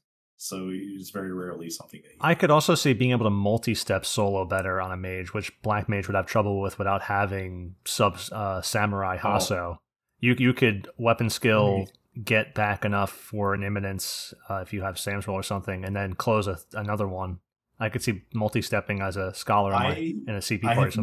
I have never gotten to do it with Sam's roll on, but I really want to be able to give it a try where you would basically go infinite while using Cataclysm. That's another thing too. Just doing AoE burns as a Scholar, because it does that the same for the few events you do it on, like Sandy or Omen or whatever the fuck you're doing it on. Yeah. Being able to do an Imminence before you do that without losing TP to make a skill chain your main target, so you pick an NM, would be very, very handy just for a cool thing to do. Because Scholar's got a lot of cool things. Yeah, well, if you have max haste, your Helix recast is actually quite short, and what you can do is you can do Lumino Helix to Cataclysm to Lumino Helix to Cataclysm to Lumino Helix to Cataclysm, and you'll make Transfixion Compression over and over again. The unsung combination of everyone who would just do Liquefaction Decision or Detonation Decision over and over again. That's the unsung combo of Impaction to Compression. Occult Acumen is really based off of the MP of the spell you cast, so you're not going to get a whole lot off of Lumino Helix. So I kind of want to try it where I'm like capped haste and I'm doing it with Lumino Helix too, because that at least gets you a little closer. But I would need like Sam's roll and all sorts of ridiculous princess. Yeah, that's 78 MP for Lumino Helix too. Super funny. That's 78 MP, so you're gonna need a lot of store TP and stuff. Yeah, it basically, what it'll end up equating to is you don't. So on a mage job, a lot of times people complain that you can't get TP from like swings while you're casting. It's supplementary. Yeah, it's kind of like a supplementary thing. It's something that you have to deal with as well. But with Scholar, if you're doing this, you actually don't lose that opportunity of getting TP from a melee swing, even on something that's low cost like that, because you get TP from Imminence. So you're basically at like no cost for casting that. Like there's no opportunity cost for it outside of like you used a stratagem, I guess. So it's something that you want to keep in mind. But that's the thing that people don't do on Scholar when they go to bed. They usually stand in the backline and cure, and Scholar has the ability, just like Black Mage does, in the way we engage in it and talk about it and get excited about it, and the way people are finding out now because Black Mage is a little more prominent. People are reading about it. People are listening to us talk about it, because apparently people listen to us now, which is cool. It took 2 years, but it's cool that people listen to us now. But it's just, the problem is it's not basic. Like when you throw a warrior at something and you run up there and do Savage Blade and shit. It's not basic. Scholar's going to get in the mix there and do all these things just like a Black Mage would, but Scholar does it better than a Black Mage in terms of being on the front line and doing these fancy things to make skill chains with itself so it can burst, because as we know, bursting is all of the magic damage in this game. It's not all of it, of course, but it's the way to do magic damage. So being able to get in the front line, Black Mage isn't melee great either, but it has plenty of options for supplementary TP on swings. But Occult Acumen, which both jobs have, and Imminence is the big defining factor here, is what gives Scholars the ability to run up with all the new gear we have with DT, especially, and accuracy too, especially with the Imperium +3. You have options to hit the mob. You don't have multi-attack and stuff, but you hit the mob for supplementary TP, and you can do all these cool things that people just don't do because the situation either doesn't arise or you don't construct well. But it's cool to be able to have the option, because like people on Mage might run around like helpless in a circle or something, but you have the option to not be helpless now with all the DT and gear we have on Scholar and these Mage jobs. Yeah, in fact, Scholar weapon skills are very underplayed. You can do really cool things with Catacleve, like people talk about. Because you have weather. You have weather. You have, so your Obi is basically always available, and then your Empyrean Feet, that Climaform plus 25, that applies to your weapon skills. Think about it. If you have if you have day and your weather too, that's already a 35% damage boost on top of everything else. Yeah. So what people don't talk about though is the weapon skills that you can do with Club, and how stupid Scholar gets when you try to pretend you're a red mage. So my favorite skill chain that I have done so far has been Imminence Fire 5 to Seraph Strike for fusion, because the fusion does cap damage. And the Seraph Strike typically does like around 40-50k, which is most. It reminds me before all the Empyrean stuff came out, and you said you messed around when it's out of Geo. Yeah, you were on Geo, and the latest thing was like Apex Bats and Krayas everyone was doing, because and you're like, yeah, it's really just not worth it. And now it's become more worth it, as we talked about over time, with new gear and new different fight situations coming out to do these things with Daybreak and etc. But now Scholar can take that even further than a Geo can for sure. Because I mean, it's different because the Fire 5 is giving you TP, so you don't need that much. You don't need to spend a whole lot of time setting it up. So it's like just basically a free skill chain that does crazy. You can pull a Fire 5, and when it gets to you, you could open up and fucking wham bam, thank you, ma'am. Yeah, just club it to death. And then you can Magic Burst. I mean, Scholar does what I enjoy on Black Mage. It sounds like, and just takes it to another level because. I mean, as I was saying your before, imagination is your limiting factor. Yeah, correct. As nice as Malaise is, I'll take the TP from an opening skill chain of a Fire 5 Imminence or whatever to having double weather on, to then closing with myself over just having Malaise and having to go hit a mob a few times, which may not be a much, but when you can pull and have TP ready is a huge difference in efficiency. Yeah. I mean, shit, you can cast Imminence Fire 5 to Imminence Thunder 5, and then close with a crazy-ass Black Halo, too, if you want to use Maxentius. And you have all these options, all these weapons that Scholar brings in. There's all these things you can do. And most of the time people focus on staff, especially when it comes to Occult Acumen, because Katvanga is really good. But you don't have to do that as long as you can kind of like open your mind to what you can do with Imminence otherwise. So and it depends on the target too. So having the ability to use Club on Scholar better than Black Mage does, arguably, is another option to focus on weakness, because not all mobs are weak to doing fusion and a light close. Like you have to do different elements here. So. Yeah, and you're also not as sub-job dependent either. So while you're doing this like crazy fusion skill chain, you can also then like switch over to light arts and burst the holy for ridiculous damage. Like it just depends on what you want to do. And you do get Cataclysm natively as a Scholar too, so that's also a big deal. Do you? Oh no, you don't. You don't. It's only if you did, don't. Black Mages would sing its you praises. Don't. Yeah, no, that's right. I fucked up bad right there. I pulled up the page and I set it as it loaded, and I saw Scholar was there under job levels 86, White Mage, Bard, Scholar, Geo. That's when it has access to it natively. And then the note is only Paladin, Warrior, Monk, Geo, White Mage, which I should know by now from my complaining. So I fucked up an instant there by not reading. Yeah, it is what it is. Oh, that's me. But yeah, the cool thing though is that Scholar doesn't feel as bad being sub White Mage as like maybe Black Mage does. Like I was saying before, like you want to nuke sub White Mage because it's it's more streamlined, and when you're doing that, you now have access to Cataclysm as well, and you're already like in a damage oriented mindset. You're already in the arts to abuse Imminence, things like we've been talking about. So like you can do that stuff on Scholar, and it's just going to work out. It's very smooth to do it that way. So it's something you can do. I think I'm about done with Imminence though. Yes. But it's so it's a there's big two more. selling point that's underused on Scholar that Very gets underused. only attention for standing in the back line making skill chains for Black Mages to burst on in Sortie now, or back in the Mhm. day when Black Mage was doing the Hell mobs before they fixed Geo. I mean, that was the only thing I got credit for. People don't ever talk about using. I mean, maybe someone does, but as a Maybe. average talking about Scholar sort of thing, people don't talk about applying Scholar in this way. So it's a big deal to talk about it in this way. It's very exciting too. Yeah, it's when you bring new stuff to the table. But to kind of switch gears, talk about the last of the stratagems, get them out of the way. There's two groups of stratagems that I kind of want to mention. One group is very good. The other group is very not good. Can you guess which one is? I'm going to is good guess and that a which one? third that is not good on the Scholar here for meriting stratagems is the lowers enmity ones. Although, Yes. you know, you can use them. You get plenty already, and lowering enmity further would be completely superfluous. Yeah, you reduce enmity by so much now. that Altruism, there's no another reason. fucking one.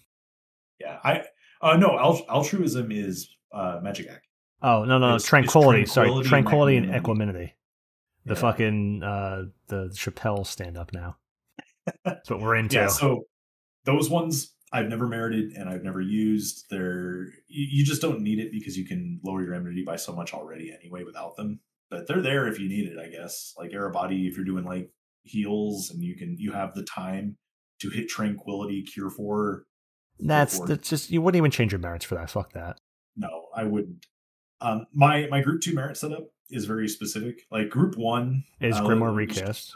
It's Grimoire Recast and Helix Magic Act, Magic Attack. There's no reason to put anything else. Modus Veritas is broken, never use it. Yeah, but if you're already capping, Modus Veritas is worthless. That's the one thing Scholar needs to have fixed, which would probably be the end of the episode. What can we fix on Scholar? Is just Modus Veritas is worthless. But if you're already doing capped Helix damage, why wouldn't you just take more sublimation? It's just to make sure that you're there. I mean, you're there though. Max sublimation. Look how good our gear has gotten lately. You really need 15 magic accuracy and 10 magic attack bonus. Is that really what you need? You don't need 50 MP either. I mean, yeah. I like to not have to think about. Yeah, you're right. When it's kind of lazy, but when you're going into like new content and you don't know the ratings of some of these things, maybe it's good just to already have that. You're right, because what happened there? What happened is I looked at the what I get from Helix, and I'm like, that's not great. But I didn't look at what I'm arguing in exchange for a 50 MP, and I'm like, yeah, when you just point out 50 MP, I feel like an idiot now. It may be really small on Helix there, but there's no Grimoire Recast. There's no alternative. Really like Grimoire Recast is the one you want. Like 10 seconds off of it matters because it's like 10 seconds off of a 60-second ability. Yeah, it matters quite a bit, especially as you have to switch.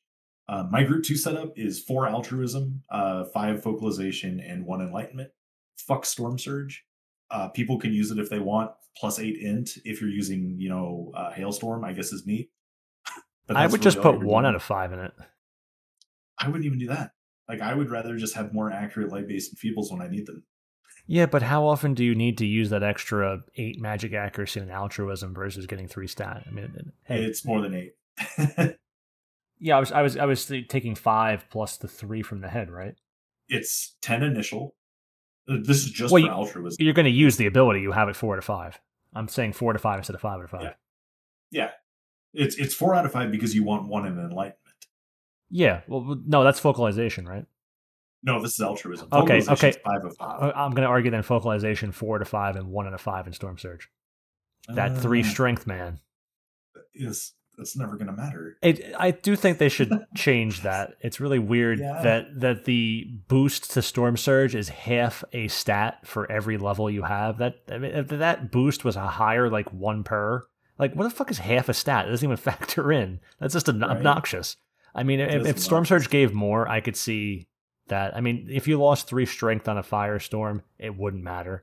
So yeah, focalization and altruism are where it's at. But I wish Storm Surge was better than it was. Because at 75, it was a big deal. To get 7 strength at 75 is huge. At 99, it's very insignificant. One of the big things with altruism, especially if you're fighting like a group of mobs and you're using a tank properly, all sorts of stuff, is that the white mage based things you want altruism for, and a big one is for Banishka 2, because you want to be able to land. Well, Scholar gets Banishka 2, Yes. And it also gets the gear to augment it. And Banishka 2 lasts longer than Banishka 1, which is the important part between the two. Because you can cap on Scholar on either one of them.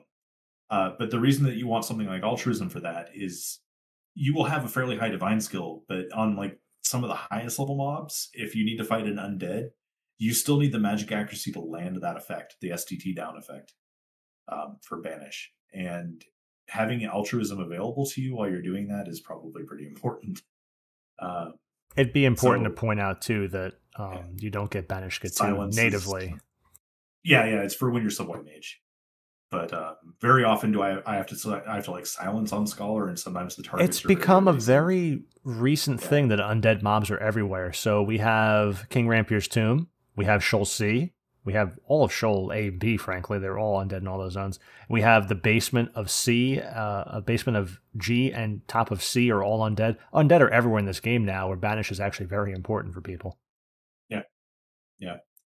And then I personally use the Focalization one just because I keep that 5 out of 5 specifically for the Pedagogy head, because I still use that when I'm not using the Obi for certain things, specifically for Helixes.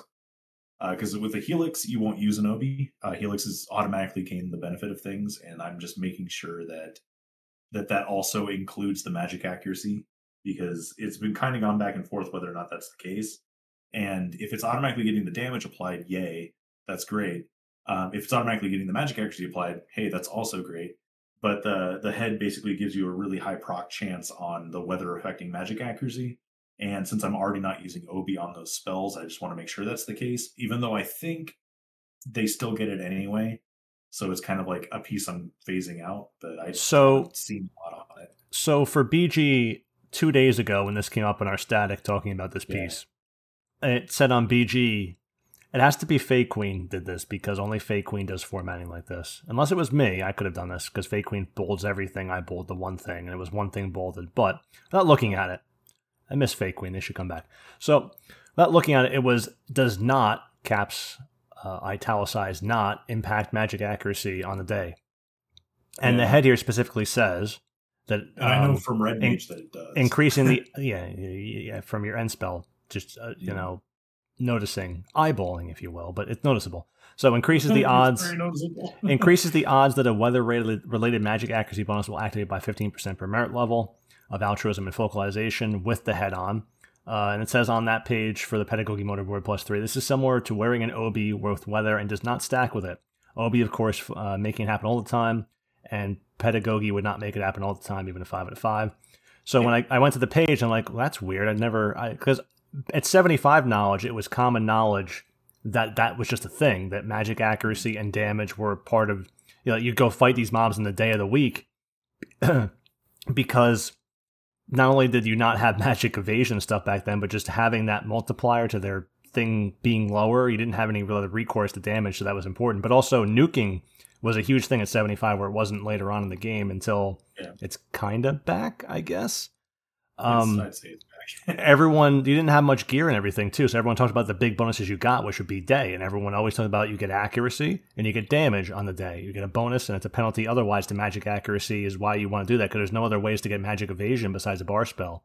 So magic damage and magic evasion from lowering the mob's accuracy, you always fought like an avatar on the opposite day, just because the magic accuracy penalty was significant at that level to that mob, where it's not anymore. But so for us, it still matters. But the BG page said it does not, in bold, not apply to magic accuracy. So I had to do some digging and pulled up the Japanese dev post thread that says that weather does impact magic accuracy, but it doesn't give any quantity or whatever, because I had to go to JP Wiki, start digging, start reading the Japanese thing, translating it.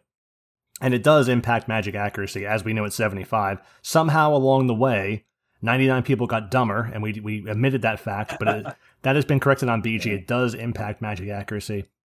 It's significant, too, because what I was saying about the Red Mage thing is oftentimes I would kill Odin VD with End Dagger. So you would use like level 1 non-item level daggers. And with a certain amount of magic accuracy, you most of the time will get very high end spell results. But every single time I noticed the having the matching weather, or we've had access to the matching weather, and I switched my set over to melee and the Obi. instead of anything else, it floored my resist rate. I completely was doing max Are you damage. talking about Weather 2, or are you talking about Day and Weather 2? What are you talking even about? just Weather 1? It was a significant boost on Red Mage on VV. That's weird, because I was thinking, because there's no value given by when the devs confirmed it does impact magic accuracy, but there's no value given. I wanted to speculate that if it's Weather 1 is a 0.1, so 10% increase, I was going to speculate maybe it's 10 accuracy, because this was introduced with the start of the game. They wouldn't make it a ridiculous game like 100 magic accuracy or something, because I think it's a percentage. It could be 10% accuracy. Yeah, I think honestly, if that's the case, that's huge. If I were to guess, because I never actually like put anything to it, I would say it's probably about 10% accuracy. But people really should, test that. I'm probably not, because I don't do that anymore. The only way that would be great to test that I can think of is by using end spells on Red Mage against a resistant mob, and then testing out the results of your hit rate. Because let's say, I guess the best thing you could choose would be something that's really resistant, like a high-level Ellie, but we don't really have many high-level Ellies outside of maybe the Apex Elementals in the Crawler's Nest, and then using an end water or an end fire against the water Ellie there, and then seeing what your hit rate is, and then putting on weather, and then seeing how it jumps if it does, because then that's how you could kind of measure it, because it's a 5% tier, but there's not many great targets for testing, at least, that are 5% tiers. You could do Swordy tier 1 mob and go to like A or something and use darkness. And there's no end dark. Well, Dark Knight has it, but I have pretty good gear on Red Mage. It's not like complete top of the line, but it's pretty close. And when I was doing these Odin attempts or clears, there was a very noticeable difference between the resist rates and having no resist rate at all. In lower magic accuracy situations, I think I was at around a 50 to 70% non-resist, which is something that you can see in your swing damage. You'll see those numbers pop up. And then the moment I had any weather effect at all, it just completely changed that. And with how high magic accuracy has gotten now on Black Mage, I'm nuking with the burst factored in and crepe on. I'm nuking 1400 regularly. If I was at 1450 from using a little more gear on a mob and had 10% weather magic accuracy, that would boost my magic accuracy by 105. So that's a dramatic increase. So if it's really 10%, as in the weather's damage is 10%, therefore the accuracy 10%, you're talking about having a 35% increase on weather. That would be easy to test, because a 35% magic accuracy increase from day and double weather is huge. So you'd go against anything that's 5% and see if you could get there. See that you would not be floored and actually landing. That if that's the case, that would be it'd be great. That would be dramatic to all gameplay in general, because it seems reasonable to me that was the boost that I was getting when I was experiencing this, but I never checked it. Imagine people should absolutely not just swallow this pill and just be like, yeah, absolutely. You should go test that shit. Because it sounds like from your basic, there needs to be more testing on it. But from what you're doing, it sounds like it's not just 10 accuracy. I figured it'd be something low, like 10 accuracy, 20 accuracy for Storm 2, and it'd be okay. That's great. 75 to introduce it. 20 accuracy is great. It's better than wearing a acuity belt +1, so I don't lose any accuracy when I'm getting Obi and nuking. That's very important for endgame Black Mage or Scholar. But that's great. But if it's really 20 or 35 or 30% magic accuracy, that would be a ridiculous value that has no equivalent in this game. And you would notice that immensely. So you would want to have, because the 5% tier exists on these Swordy basement mobs outside of Trib or Skamora in C and G, you'd want to have Darkstorm just to land impact with Elemental Seal, because it would definitely land at 5% if it's an actual percentage-based increase. So if we could test that, if we had some mob that was great to test that information, that would actually be very useful. Yeah, maybe I'll go do it later, but I'd have to find the time. I don't want to say this weekend. You're done, Fox. You're not testing anything this weekend. You're done. Yeah, I can't, because I have too much shit going on. You got to write. You got to write a paper for the she/he guy. Fucking ridiculous class. But yeah, it's definitely worth thinking about, and there is a definite magic accuracy boost from it, and it is pretty substantial. I think I would notice the difference between +10 Mac in that situation. Yeah, because that's actually it's a significant increase, but it's not a dramatic one.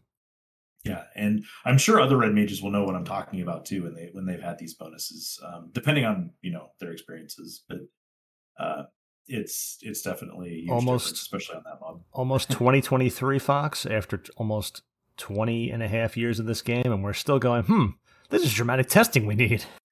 Yeah, because it's This is something people don't game-changing. think about ever. Yeah. Because think But then about it, again, it's 70. we also have our experiences where we have the right weather and we're nuking things like Ida, and it doesn't feel like we have that bonus. Think about it, 75 when you have like not really many magic accuracy or skill gear. You have like with the highest gear, you have a 200 something skill, so you're like 300 total with your skill and your everything. There's no massive 255 on a staff for magic accuracy skills or anything, and you get a day proc of 10%. That's significant back then, but you're talking 10% of 300 versus now we're talking 1,300 times 10 or 30 if you have day, and that's a huge boost now. So oh yeah, it would be it's like 400 more magic accuracy. It would be another example of SC when they added Scholar the 75 or anything else they did in the initial part of this game, adding percentage boosts that were very small that had become very large. Yeah.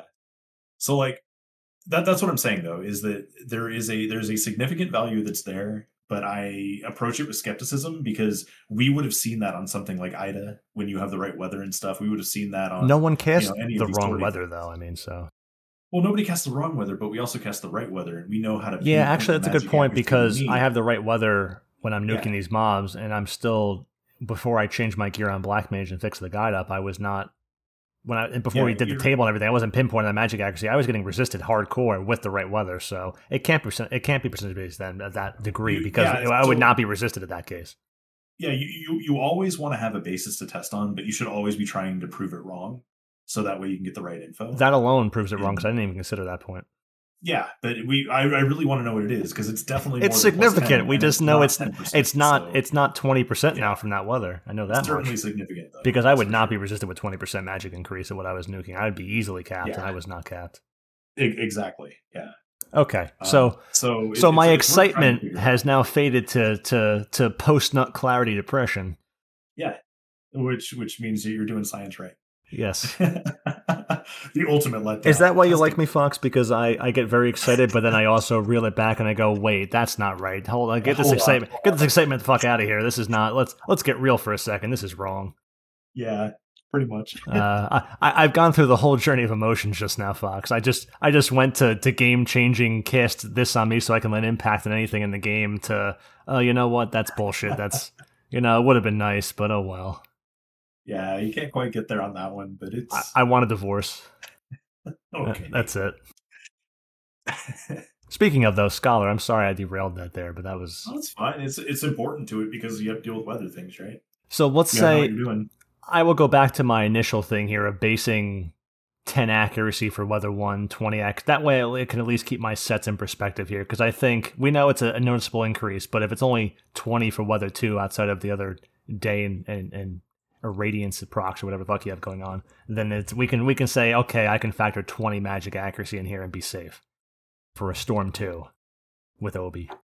I mean, it already has so many upsides that even if that was the actual result, I would never sneer at it. Yes, but it does matter though with these endgame mobs and focusing on sets because you can really fine tune it. Yes. Like your hit rate really goes up. It's quite substantial how your hit rate goes up too. So it could be a smaller number like that. It could be like between 20 and 30 as well. Yeah, you're right. And I could see a dramatic difference because you still would. Approaches cap. It goes up by quite a bit. It kind of acts like haste in that sense. Exponential, but not. Except that is. Well, right. But yeah. So but yeah, we've talked about all the JAs except for the 1 hours. So well, I think everyone understands that Tabula Rasa is great for spamming for 3 minutes, which I think it's great for all sorts Monofont should be 3 minutes too, but Tabula Rasa is just so great for Scholar for 3 minutes. 3 minutes of sex. I mean, like it's all you need sometimes. I always think of Tabula Rasa like when you apply it to something like Eminence, like thinking about what a Sam can do with like Mekiyoshi Shui or something. And even though Sams don't really use that much anymore, it's still the same kind of concept where like you do a whole lot of like weapon skills all at once and you're good to go. Like the Scholar's not going to do a lot of damage with them, but the weapon skills are so plentiful and a lot of content you can just completely remove the need for DD with it because you can burn your strats you can burn your strats after, and you have 3.5 minutes with JSE of being able to just use as many stratagems as you want on spells. So a lot of the times, yeah, what you'll see is you'll see a scholar basically replace a DD in a skill chain, and just skill chain by themselves and just let people burst like crazy on it. And that's typically what you'll see when people are like, "Oh, I'm going to bring scholar to this for this reason." Clearly, you can do other stuff, but that's one of the big uses. Assuming your scholar can make those skill chains.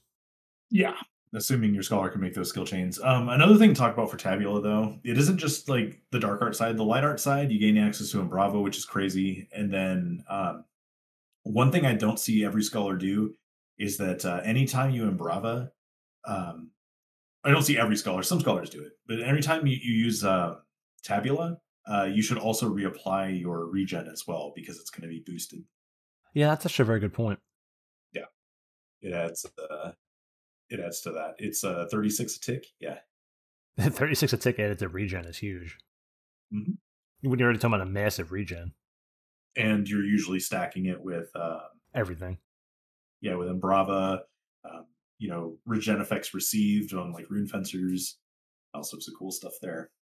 I know a year and a half ago when I was very skeptical about replacing a white mage ever for healing, I have to keep teasing myself on that one because of how good Scholar's regen, Embrava, Tabula Rasa regen, and everything is. Yeah. It's just a sickening value that sustains entire groups with Cure 1 spamming in between, of course, with a rating grab +1. About 3 years ago, I used to go white mage to almost everything. See? You evolve. And you learn. You grow.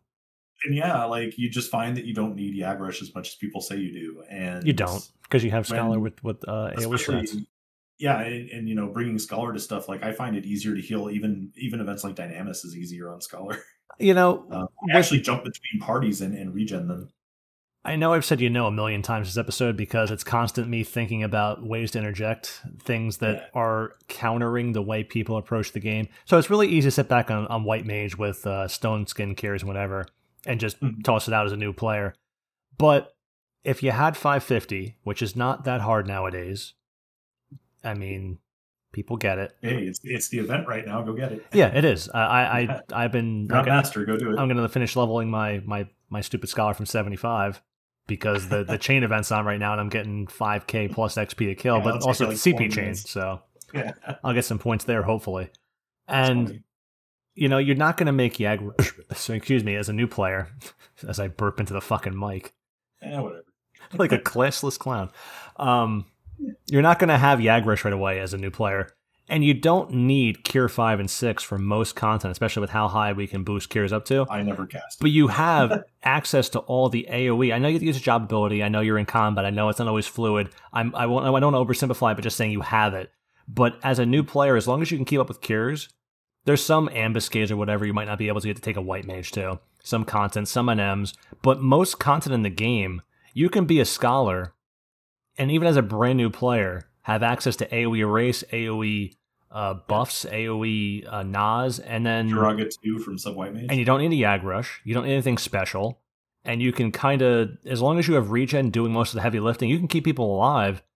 And that should be, honestly, Scholar, it's not a new player-friendly item, but if you were playing it just like a white mage, I could see a new player having more success with a Scholar riding on, assuming, because I've seen Scholars completely just stand there and flounder. So it's a problem, but if they could at least have that going, it sounds to me like a more productive new player white mage at a base level. Because we've been talking about high end playing this and that, but putting it in perspective of how versatile Scholar can be, if a new player picks up Scholar, and the community is becoming much more open to Scholar in general. It's not just me; it's the community. Healing groups and stuff, if that could be the new, I'm getting into the game here, I'm a new player, Scholar can definitely fill in for a lot of groups for most content, and White Mage filling in for the other content, or just, you can still take a White Mage anyway, who cares? As long as people just realize you don't need to be focusing on only a White Mage healing, then a Scholar could just join this game, do their stuff, have access to the cool tools they'll get better at later, and pick up the gear for to fill out, and they can still just heal a party as a new player, and it would work out well. You'll also want to start the game as a Scholar, like if you plan to play long term, because you need as much practice as you can playing this job, and you will benefit a ton from just repetition of doing things. That's for sure. As I did that muscle memory I talked about earlier, when I talked about how I play my blue and how I make my macros and my not my macros, because Black Mage is very different, but my gear swaps all conform the same way. So when I'm on a different job, I try to hit the same thing so my muscle memory will take over. And I don't want to make everyone different, because every time I get on a different job, I would have to settle back into doing that. And I change jobs on the fly for like Odyssey or something, or just want to go a different job for Omen or Swordy or something. I don't want to have to relearn constantly and then resettle in. I'd like everything has to be that way so I can just adjust and go. You don't want to have to keep adjusting when you're doing something. Yeah, you definitely don't. And with this job here, it's not even just adjusting your macro palette locations or anything like that. Like, you have to actually know what you need to do on the fly, and know what arts to be in, know what spells you have access to depending on what sub job you have, and and you're not even getting into the world of like sub black mage or sub dark, where like you have access to stuns and absorbs and stuff like that. Like, I don't think any other job in the game has to worry about their sub job as much as Scholar does. Geo kind of has to an extent, but to an extent, but Geo is heavily defined by it, but Scholar abuses it more. The Scholar has to rely on the entire strategy being based around their sub job. Yeah, Scholar's still a powerful class without a sub job. That's what makes it different. Well, I mean, to say Geo's not powerful is kind of stupid, but like, as far as what it can do for a group, because it can still pretend to be a white mage skill, pretend to be a black mage with capability. Like, saying pretend is also kind of downplaying it. Like, they do perfectly fine. Don't nitpick it too much. The sentiment's understood. Yeah. Like, Geo can buff as well, but like, as far as like being a solid class that can do things without their sub job, like a Scholar is far more capable, and then it takes the sub job and it just molds how you play the class from there. You see, Fox, that's the problem when I talk like a Sith Lord in Absolute. You get all like, well, Geo, but it's like, no, okay, we could take it. We could take it at face value here, a grain of salt here. We could take it and not, it's fine. It's fine. Just let it like, it's a Scholar episode. Let it sit there and It's about the info being wrong, though. It's not wrong. Like, I'll think about Fox. If I was wrong and Geo was technically the most defined by a sub job in the game, would it really change what I said there? Like, sure, okay, Geo barely edges it out, but it's like the sentiment's still correct, and like the importance is conveyed of like sub jobs are very important for Scholar. Ding, it's done. It's good. Yeah, I know. It's don't get lost in the mix. To be as accurate as possible. Okay. I think as far as it goes, outside of tickling tendrils not doing stun, we are a very accurate, podcast. Yeah. I think this episode's been incredibly exciting already. But let's move into the next subject, of course, which is going to be, is it weapons, Fox, or is it something else? We can talk about weapons, sure. So we already did Count Vanga. It's the easiest one to get out of the way. We talked about the Black Mage. A lot of them. Well, yeah, I guess we could talk about the minor weapons too, but do we want to do the main weapons and talk about you have Daybreak for Dispelga or minor weapons? So if you have a Musa, you can cut some of these out, because Musa is for enhancing duration as well as like regen potency. It's the SU5. Yeah, it's the SU5. If you're gonna make anything for Scholar, like if like you have to like make the weapon or whatever, making a Musa is probably your best bet. You're going to use that far more than the Mythic Staff. You're going to use it more than the Empyrean Staff. You're going to use it more than Cat Vanga on this particular job. So, yeah, if you're going to pour resources, it's Musa. Musa is HP 130, MP 170. It's got a bunch of magic accuracy, 50 and 255. 269 skill. It's actually mythic level skill. It's enhancing duration 20%. All the stabs are. It's fast cast 10%. It's regen plus 25 a tick. It's cure potency 25%. So it does everything in one little staff there. Not everything, but it does. It's a condensed version of everything you need at one time in a staff. And I just sold my Ia Slops +1 and my Ia Body +1, and I can now pick this up. Hey, there you go. I wish I had one. Someday I'll make a Musa. Even the SU4 staff's still very good. Like if you like, you could be a Scholar and do absolutely the same performance of any other Scholar in this game with SU4 staff. You don't need to have the SU5. You still get the 15% on the SU4 instead of 20%. Well, all the stuff's there still. I don't have it. Yeah, the SU4 is perfectly good for any. I don't even use SU4. What do you have then? I use for duration. I use Gata, an augmented Gata with 6% enhancing magic duration plus Amarapi Shield, and then for regens, I use Bolabunga and Amarapi Shield as the weapon combo, and it's perfectly fine. I'm pulling up the shield and everything to see the duration. Enhancing magic duration 10% the shield, and Gata, so that's 18%. Yes. Okay, so if you didn't have the SU5, you just would they just apply in different use a places. different combo of weapons already, because that would surpass the SU4. You just wouldn't have the Uh, fast cast, the regen. So I guess you still want the SU4 for regen and duration it's- still combined in one piece. It's closer on the duration side because the 6% from the Gata it applies in a different area because it's an augment duration plus. Oh, okay. So it's like and Dragoon then Breath. the shield is That's fucked the up. shield is the same as the Musa Okay. in terms of where it's applied. So do you want to put that in layman's terms based on the augment being valued at a better percentage than the static value Yes, of the shield? Or the Musa will still be slightly longer in duration, but it has a much higher regen potency. Well, compared to SU4 here we're talking about, for the average scholar listening to this episode that says, I want to get into this and I want to spend 20 mil for something really good instead of spending 80 plus mil for something that's a little better. The Gata Amarapi shield is probably going to be a longer duration than an SU4. But when I say that, like, all of these things are just like seconds of difference. It's not even minutes. And then as far as regen is concerned, the SU4 is a big upgrade over the other, because you're still going to get plus 20 a tick, which is an excellent regen rate. And then you also get the enhanced duration that's going to be longer than a Bunzee's Rod. So the SU4 is absolutely fantastic for regen. It's very apparent there. It's just less apparent on the enhancing duration stuff for regular enhancing duration. And then you usually won't cure it anyway. So I mean, that's that being there. It doesn't really matter. Pedagogy staff is 4 mil. There's 2 up on Asura. Versus the go. Musa being 8 I would have gotten a Musa a long time ago. Musa 7 but mil. I just don't do Dynamis anymore. So if I did Dynamis, I would have a reason to go get it. You know, Fox, I think that Sandoria Catacleaving is about to come back. Just do it on. We should both get Musas and just go do that. I think we should both get Musas. There's 2 up right now. Do you have 70 mil? Do you don't? Fine. I could give you a loaner of 70 mil, Fox. I could give you a small loan of 70 million gil, and you could buy a Musa. I wouldn't sweat it. Because you Musa do this RP with me now, Fox, okay? I could also go farm it out, but I should probably just go farm it out. It's going to be the greatest, believe me. Oh, yeah. And it's completely worth getting. Like, I should have one, but I just haven't. I just haven't justified it because I don't have a lot of Dynamis interest, you know? So I like the event. I just never go to it. But yeah, that's Musa. Very, very good. If you're going to make anything else for Scholar, actually, there's 2 other stabs that Scholar does really Not well. Relic. You don't get a Relic. I know, exactly, so you don't have to worry about Relic. Yeah. I think Tupsamati is just as important for Scholar as it is for Black Mage in terms of magic accuracy and what you can do with it because of master levels. The same sort of thing applies. So I'm not going to go like too far into that. Just listen to the Black Mage episode as far as why that's good. But yes. There you go. The Empyrean staff is very interesting for this job because what that's going to let you do is it lets you get about 15% quick magic.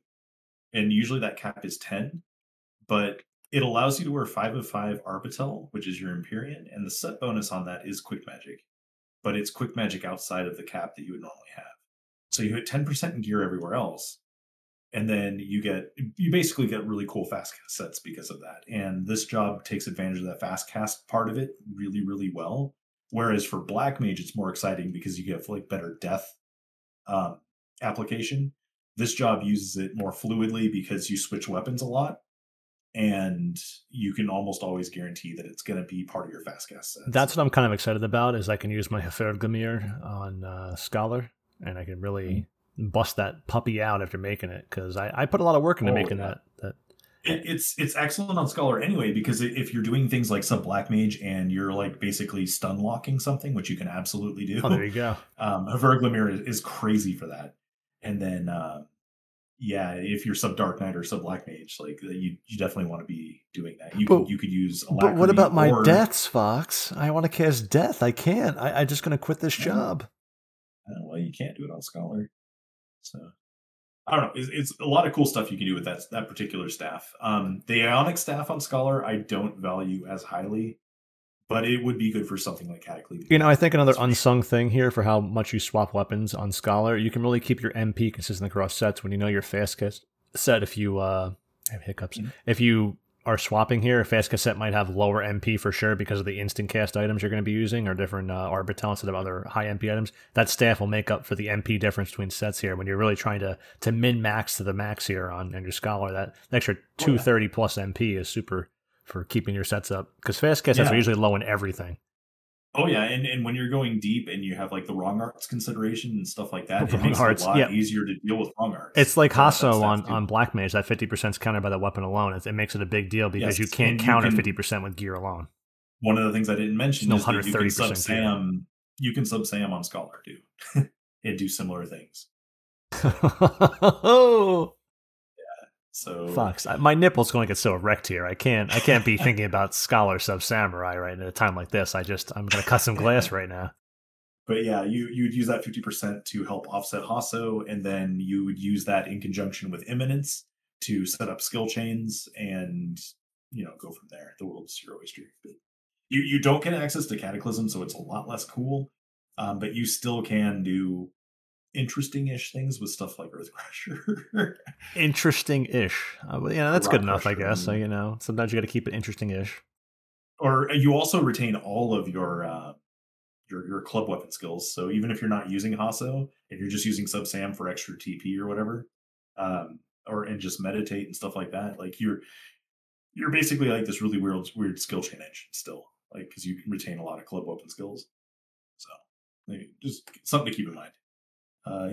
But that's in a nutshell, like the weapons that are like the ultimate weapons or whatever.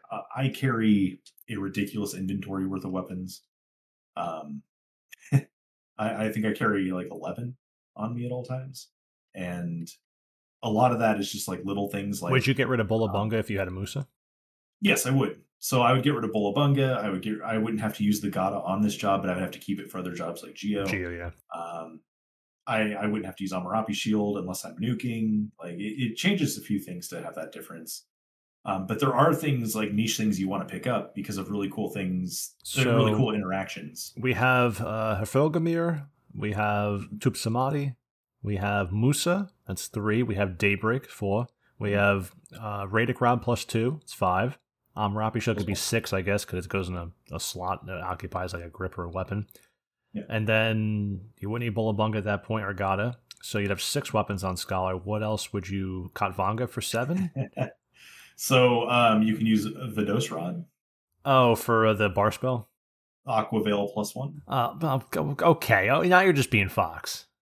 Well, I value Aqua-Veil. Aqua-Veil is pretty important. And when you have this, you give this Aqua-Veil to everyone. Yeah. It doesn't work like Phalanx. So. True. Yeah. It applies like refresh, or the Stone Skin doesn't, but the Aqua-Veil is like refresh plus for everyone. I also keep an R25 Bunzi's Rod and an R25 Empaka Staff on me at all times. I'm not sold on an Empaka Staff because of the weapons. It's fine. Well, for what you have Tup Samadhi and you have... if I had Tup Samadhi, it might change. But... Yeah, you would have no reason to have the Empakas. I'm hoping with R30 and something special on it comes out to be useful again. It's kind of underwhelming at me at this point that I made it. I would not make it again. I'm not sad I made it, because when I made it and I had R25, like I didn't have Levitain. I still don't have. Yeah, before I had that, but even then, it's just not. The awkward thing about Scholar is that the way your Magic Burst sets work out, oftentimes you need the Bunzi Rod's 10 Magic Burst bonus in order to cap. I can see it on Scholar, Yeah, so it gets kind of weird there. But anytime I can, I try to put on Empaka Staff. Since I upgraded the hands to Pedagogy +3, there's a lot of situations where I try to use Empaka Staff over the Bunzi Amarapi combo, because my D-Int is fine, and I would rather have like an extra Magic Burst 2. That's basically a freebie. That's my justification. Well, even if your D-Int is fine, Magic Burst 2, compared to hitting more into your damage overall, it's just really the int, especially the possibility of getting another... Oh, my hard drive's done re-imaging the raid. I thought Carrot had like low battery or something. That's Carrot. No, that's the double beep is the re-imaging on my NAS is done. I finally got my new hard drive this weekend for the one that died during our 100th episode and that fucked everything up. That noise of it finishing. So good timing. I also keep Maxentius on me, but there's almost no reason for that. And then I also keep a Rubicunda D2 For Asper, okay. for Asper. I don't even care the Rubicundity. That's, I mean, on Scholar when you change weapons, I could see it, but it's just. There's a lot of there's just a lot of weapons you can and typically do want to use. I think Rubicundity makes the most sense on a Scholar of all jobs in this game, so. It's actually the weapon I want to get rid of the most. Okay, then get rid of it, because as I was saying, it makes the most sense on a Scholar who change a weapon for the most of their job. I could see getting rid of it then. Train Asper Potency 20 is so strong, but it is, but you've got an Agu's feat. Accuracy. Yeah, it is low magic accuracy. But you've gotten Agu's, and you could just use Havergomir in there and just get Asper ready faster than just cast it again, I guess. If I actually completed it, yeah. My slane's still sitting in my Maga. You know, Fox, when you're done taking your wheel well and half your Mini Cooper off, you can get right back to. Yeah, right. Right in between writing the paper while I do it too. Yeah, we need to write the right sheet before every heat. I still couldn't believe when you said it. I'm like, really? This professor's that insecure and pedantic. They make sure they convert all he she's. They don't have to use he she to make she he's. Like they have to directly in their speech say that. It's like, okay, yeah. You just all you have to do is just make it neutral. Just make it neutral. All of them, all they think. Like you don't have to make she he. You don't have to make he she. You just say they if you're upset. It's fine. Like I don't want to make a big deal. It's a basic word. They. Because generally, I just don't give a shit. I don't care either, but if I did, I would just say they. We use the word 7 million times a day. Just say it 7 million to 1 times. They. Yeah, it's absurd that it's so pronounced. They and you. How do you feel about that? What do they think? How's it going for them? I mean, what the fuck? You don't need he, she. No one cares. Right. At any rate. There we go. Basic English. There we go. I'm going to teach at your professor's class. I'm going to take over that, Fox. I do idle in an Impaka staff though. For the it has the refresh, yeah. That's the refresh. I mean, yeah, because I idle with that Konsu a lot because it helps with my DT sets. You know, I was messing with the accuracy sets too, and Konsu is so good for accuracy, and because the haste helps your recast because you're not capping haste on a mage jobs generally because you're not using a waste. Yeah, and like the plus 30 accuracy matters, and on Impaka staff you also have 50 melee accuracy plus 242 staff skill. Like you can actually hit things with your staff. Yes, absolutely. So. Like there's other reasons to care. Like those reasons get less cool when you have something like. But think about it. The only alternative for your staff here is a accuracy 6 store TP 6 blood rain strap or whatever the fuck it is. It's blood rain something. The Enki strap of magic accuracy 10 int 10 or 30 accuracy 30 magic accuracy 5% haste 6% DT enmity -5 or whatever Konsu. That is a huge grip that just makes you hit stuff, makes you land stuff, makes you do stuff. I mean, you're giving up grip for mages. You're giving up 6 store TP for 30 accuracy, 30 magic accuracy, and capping your haste. That's pretty good for a job with higher core acumen. People thought it was weird when like the 5th ambuscade weapon I made was Konsu. I mean, they're like, why didn't you do that last? That one sucks. I'm like, this is Udu grip for mages. Yeah, it is. So why would I not make this? I need to get the glowy weapon for it still. I'm using the 25 out of 30 instead. But it's still very good. Yeah, I mean, it's still good then, too. Absolutely. I'm not a perfect mage. But yeah, there's not you want to keep a lot of weapons in consideration, but there isn't like this crazy list of things that we need to give a shit about. Like, you don't need... It's just a couple more in other jobs because I don't care about Radic Rod. Like, Black Mage can use Radic Rod, and I need to pick one up, but I will only pick it up because of Scholar, not because of Black Mage. Because you're there to be a damage dealer. Like Scholar can do both, so you want to have both options of it. In Dark Arts, on Black Mage with a less than perfect set, in Mono Wall on Gartel when everything goes wrong and I'm carrying people, I'm carrying for 1003 without any light arts or like any light storm, anything up like that. I'm carrying for over 1000 damage on Black Mage in Dark Arts without having a perfect set. So not having other stuff right now is like I don't need to carry for more than 1000 on Black Mage. And you don't need like the K-Cost set or anything like that for this job, even though you can wear it. Yeah, I wouldn't even pick it up. It's not worth the inventory. I have a full set of K-Cost +1, but here's the problem with K-Cost +1. It only matters on your low. No, it matters, but it matters on like your Cure 2s. Well, yeah, but there's nothing. There's nothing else on it. There's no DT. There's no magic evasion. There's no nothing on it. So when I'm fully buffed on Scholar, I'm in Light Arts. I've got Aura Storm 2, like the whole shebang. Like my Cure 4s do almost 2000 HP. Like you never need to cure someone for 2K. That never happens. If it does need to happen, it means something has gone wrong or someone took like a big hit. But if you're only curing for like 1200, you're still fine. So wear more DT. Like you don't need this crazy set for like high end cures. You want the crazy set for low end cures. It's actually way more important for that. Keeps you MP efficient. As I pull up the KCOS set in front of me.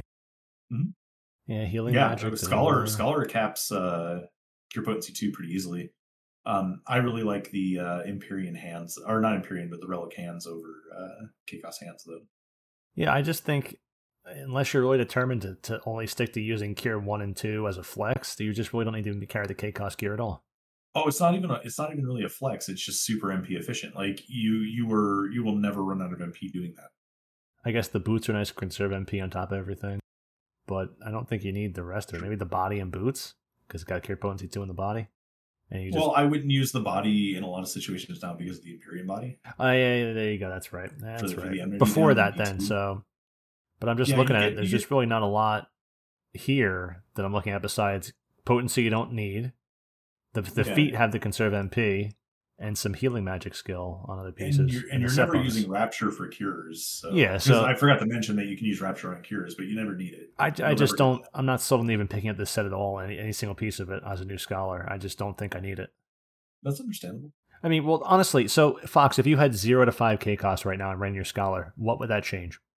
Feet and head. I would get feet and head. No. If you had 0 to 5 KCOS on your scholar right now and ran out there to do what you always do, what would that change? It would change probably my cure potency totals. Yes, but I'm saying the direct, meaningful implications when all the numbers of the pluses and ones are all added up, the tally is in, the vote count is settled, and the recount's done. What does that change in the scope of... I would have to rebalance this to cap cure potency in a different way. I guess because the cure potency is so high. You actually need the cure potency one. Okay. So there'd be a couple pieces I want to pick up because, like on Black Mage, I only use 2 or 3 of the whatever the fucking even with gear a from Escha's Taz. Even with a Radic Rod, if you're using 2 pieces of KCOS, you're still not capping cure potency 1. It's close though. It is close, but you want to be capped, and a lot of the times you're going to wear the Pedagogy hands, and if you're trying to wear the Empyrean body, then that means you need like your leg slot to have 10% cure potency, and if you're using the Gaive trousers, I'll kick you in the throat.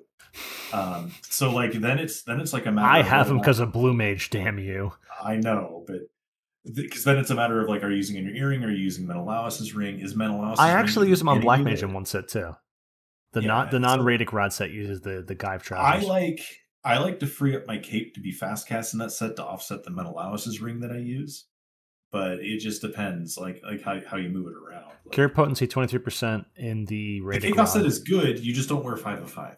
Yeah, but like you still want like the head and feet probably. I had to sit down and actually look at a set to construct to see what I can do. I can't do this on the fly. I can see some pieces being important here, but not too many. Yeah, like a lot of it is like mostly Bard related now. Like the Bard wants to wear a lot of KCOS. So yeah, the Bard. Cures. Maybe Red Mage? Red Mage too. Yeah, Red Mage likes KCOS also. Yeah. At least something stands the test of time. But for this job, like White Mage, like you back off on the KCOS and you want to wear more DT because sometimes you're going to be in the shit on both those jobs. So I'm in the shit on Scholar quite a bit, like depending on like where I need to stand for certain things. So. I could see on this job because it has KCOS, Black Mage is not using the KCOS tights would be more important than using the the nice Promethean fucking fight. Gaive trousers. Yeah, the Gaive trousers. Well, the cool thing about this, and we didn't really talk about a lot of the JSE, we don't really need to, but like you would actually really want to try to wear Academics Pants +3.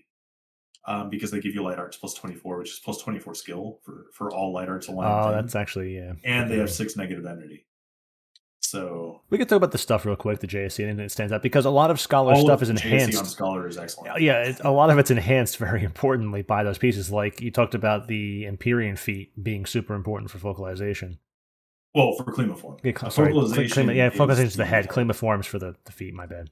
Yeah, so There's a lot of things that are going on in my mind over the course of this episode. There's a lot of different abilities, traits, gear, and everything. So I'm crossing them. I'm sorry. it's I hard don't to play talk Scholar about yet. every single piece because every single piece is excellent. Like if you need to be that person that asks the question, should I upgrade this piece of JSE? And you're talking about Scholar, the answer is yes for every single piece. I'm worried that Scholar's going to break me, and then I won't be able to use Organizer, and I'm going to have to get a fourth wardrobe, and I don't want to do that. So I'm hoping that I can get Organizer out and start throwing my Black Mage, Wicca, and everything else in there, and just open up enough slots that I can use. Like I can go slot by slot and tell you, but like every single like to put it this way, the least useful piece of JSE I have on Scholar is the Pedagogy Motorboard +3.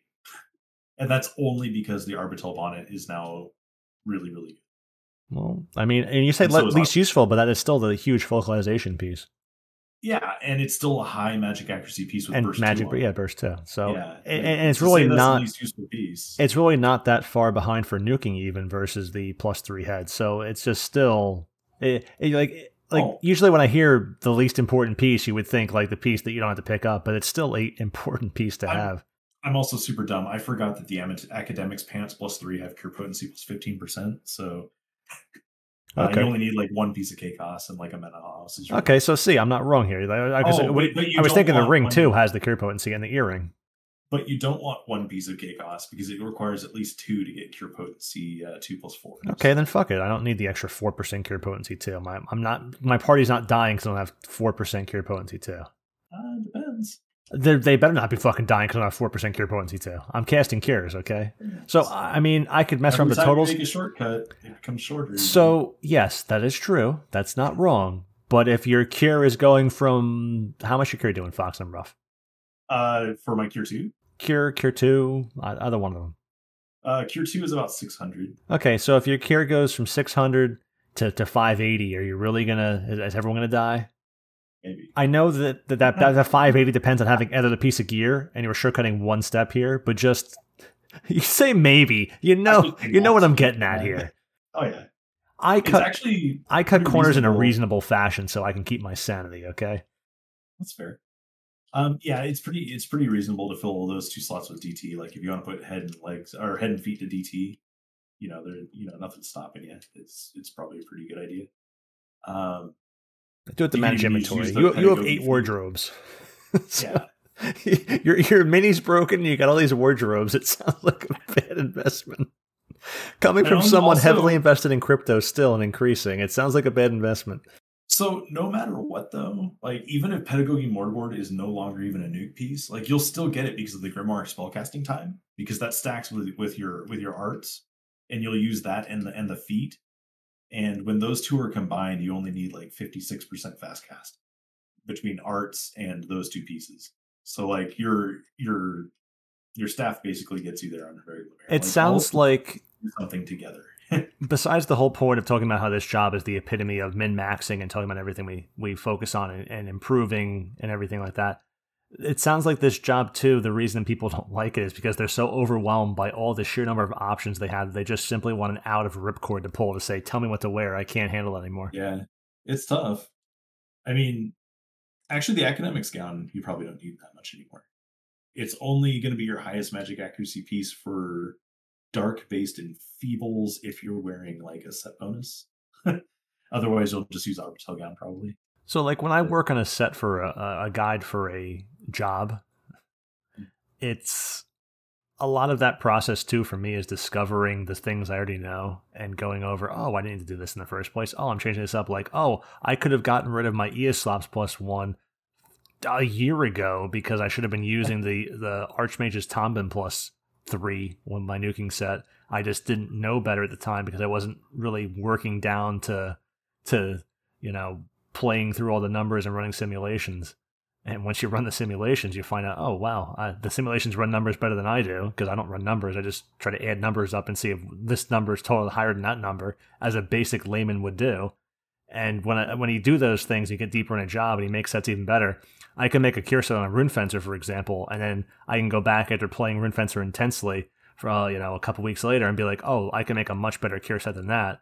The same thing happens when you do a guide for a job, and just I can imagine Scholar's the kind of thing where if I wasn't doing that, or if I was making a guide, which I'm not going to do, by the way, it's not happening. And that, I'm not even this. It's not like a no, please don't. No, it's just not happening. It's never happening. Someone else will do that. It's never going to be me. I could just imagine just getting so deep into that. It's like, oh, and you finally get to a certain point where you realize, oh, I have so many things of gear on me that I'm looking at for so many hours and so long. You just like everything just starts lining up like the Da Vinci Code or some nonsense. And he's like, oh, I'm going to wear this. I'm going to wear this. That's the best. Yeah. I mean, even if you're not wearing the absolute best, a lot of time you're still going to get there. So correct. That's how I do my stuff. But the thing about the JSE though, the best of you talking folks. about every single piece, without talking about every single piece, is that it all does something that you want it to do in some slot. So upgrade it. That's all there is to it. Yeah, you have to upgrade your JSE for this job. It's a heavy JSE job. Probably. Very heavy. I know you hate absolutes, Fox, but is it the heaviest JSE job? Yes. I'm comparing it to like things like Red Mage, and I would say yeah, probably. The other concept would be like Geo, maybe, or even then, like Geo doesn't use all of its pieces. Yeah, it doesn't. Geo doesn't use a lot of its relic. Okay, yeah. Yeah. Blue Mage is very heavy on the Imperium, but it doesn't use most of those stuff. Like maybe the head and the legs have been AF or something, the body, and then the feet for. White Mage is kind of close. White Mage uses a lot of its JSE, but yeah, I can't really think of any jobs that use that. Yeah, much. Scholar is at least everything. So because so many things are stratagem wise based or merit based on top of stratagem based that. You use these things already, so when every one of those enhances something you use already, you just have no option but to use it. Pretty much, yeah. It's pretty gross. But on the plus side, a lot of it is just effort based, so it's not going to like cost you a ton to do it. Yeah, like the artifact set kind of does, but everything else is pretty cheap. So as much as the conversation has been on, you have 1 million weapons, you have 1 million pieces of gear, you have 1 million things, do these merits to that? Like, okay, the person's already overwhelmed and done with Scholar. If they're even still here, if they haven't just dropped out and gone down to the pinball arcade and do that instead of playing this game ever again. I'm never going to play Final Fantasy. I'm just going to play pinball. Then it's this job is. Well, go ahead. No, you go. Well, this job is dangerous in that aspect because you have access to. Like, it can get out of control. It's a gateway drug. Yeah. That's a better way of putting it. Yeah, it can get out of control, but. If you have gear for Scholar, you have gear for Red Mage. If you have gear for Scholar, you have gear for White Mage. You have Black Mage. You basically gear all mages. You have Geo. You have everything.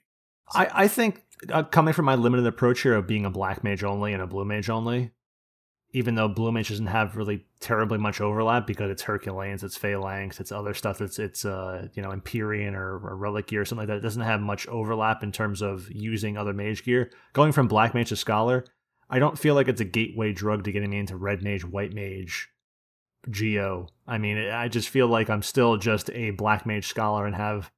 Like, I'm not going to use K-Cos on White Mage.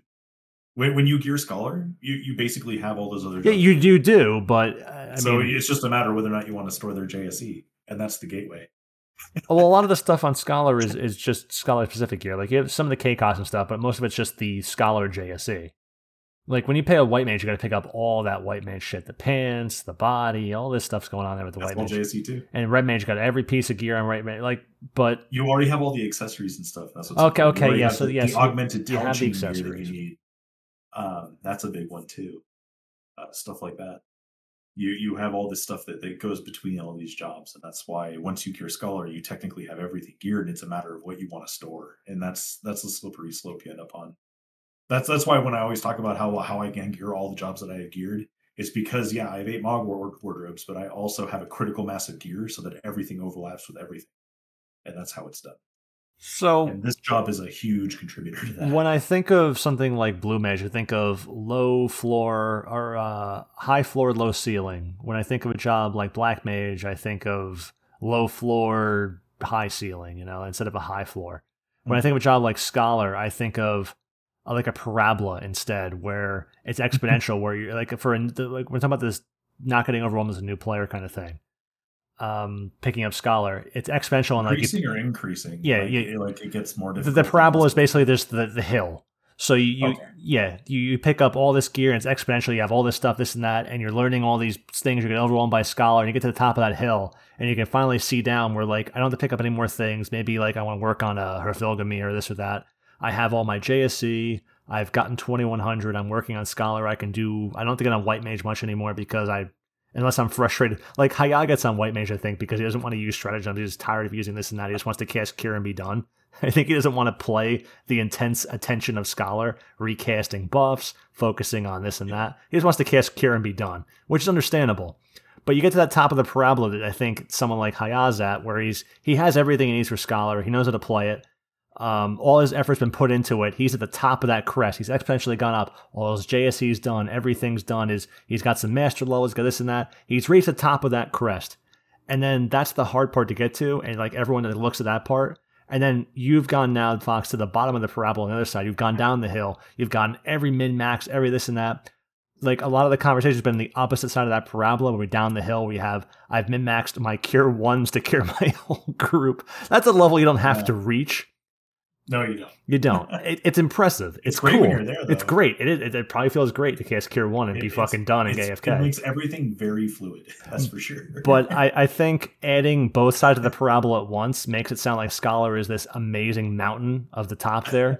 But I think if everything was kept in perspective tonight, it was that Scholar has a lot to understand, naturally, of course, a lot to gear up, a lot of macros and problems like that, working on a Lua. If you can find ones, people just find Luas that don't make a Lua. And Fox has no Scholar Lua available. That's just not out there. It's not available. It doesn't exist. Only his group may have it. This is what happens when you bother Fox. And then you reach, you're climbing up that parabola to that point, and then still at that point, when you're like, can I use Immense with a Cold Aculen? That's when you're like passing down the top of the parabola. And when you combine both sides at one time, it's a big problem. But I think if you take Scholar in bite-sized pieces, you level up your Scholar, you get your little merits there because they're very basic. There's not much to choose there in the category 1 and 2, as we talked about. And you worry about making a macro set that works for you, maybe changing it over time. You can be a Scholar and be successful, and you can probably do Sortie even if you get to the approach the top of that parabola where you just have basic gear. You can make a skill chain reliably. You know what's going on. You can cost a cure. You have a sub job that makes sense. And then you can be like a successful Scholar in this game without putting tons of effort into it. And now not being fucking crazy and having Fox toggles and levers kind of Lua. And then if you want to take Scholar to the ultimate limit, if you want a job that can take you beyond any job in terms of shit. You can get deep into the shit and a job that rewards you past any amount of effort to reward ratio where all of your min-maxing pays off across everything you do to a level of customization of care and concern where you can show that you're really that fucking Scholar. Where like Mischief soloing stuff on Scholar, that's an example of how a Scholar in this game, even back in the Escher era or onwards, can just fight stuff in a way that most people as a party or an alliance couldn't even do. He was doing solo as a Scholar with Helix and kiting and doing different stuff like that because Scholar can do that. You have the option to take Scholar to the stars here, if you will, and just get all the reward out of it. So it's a job that you can kind of grow into and be a new player and have all those AoE Nas and races and stuff and cast regens and cures and keep people alive outside of some demanding high damage TP move content, something like that. Outside of that, you can do anything on Scholar, and you can just really take it to the moon here. And you can do anything you want, I think should be the point of talking about Scholar here. Because there's a ton of stuff to get talked about. There's a ton of things to get into and get lost into. But if you focus on the fact that Scholar has capabilities and you can grow into it as long as you focus on basic things that people fail because they're bad at doing it in other jobs. If someone fails at nuking, they're a bad Black Mage. They'd be a bad Scholar. If someone fails at curing, they'd be a bad White Mage. They'd be a bad Scholar. So if you focus on the fact that if you suck at Scholar, you probably suck at other jobs too, and you can get better. If you get better, then you're a good Scholar and you can do anything. But if you suck at those jobs, you would be bad at doing a White Mage too.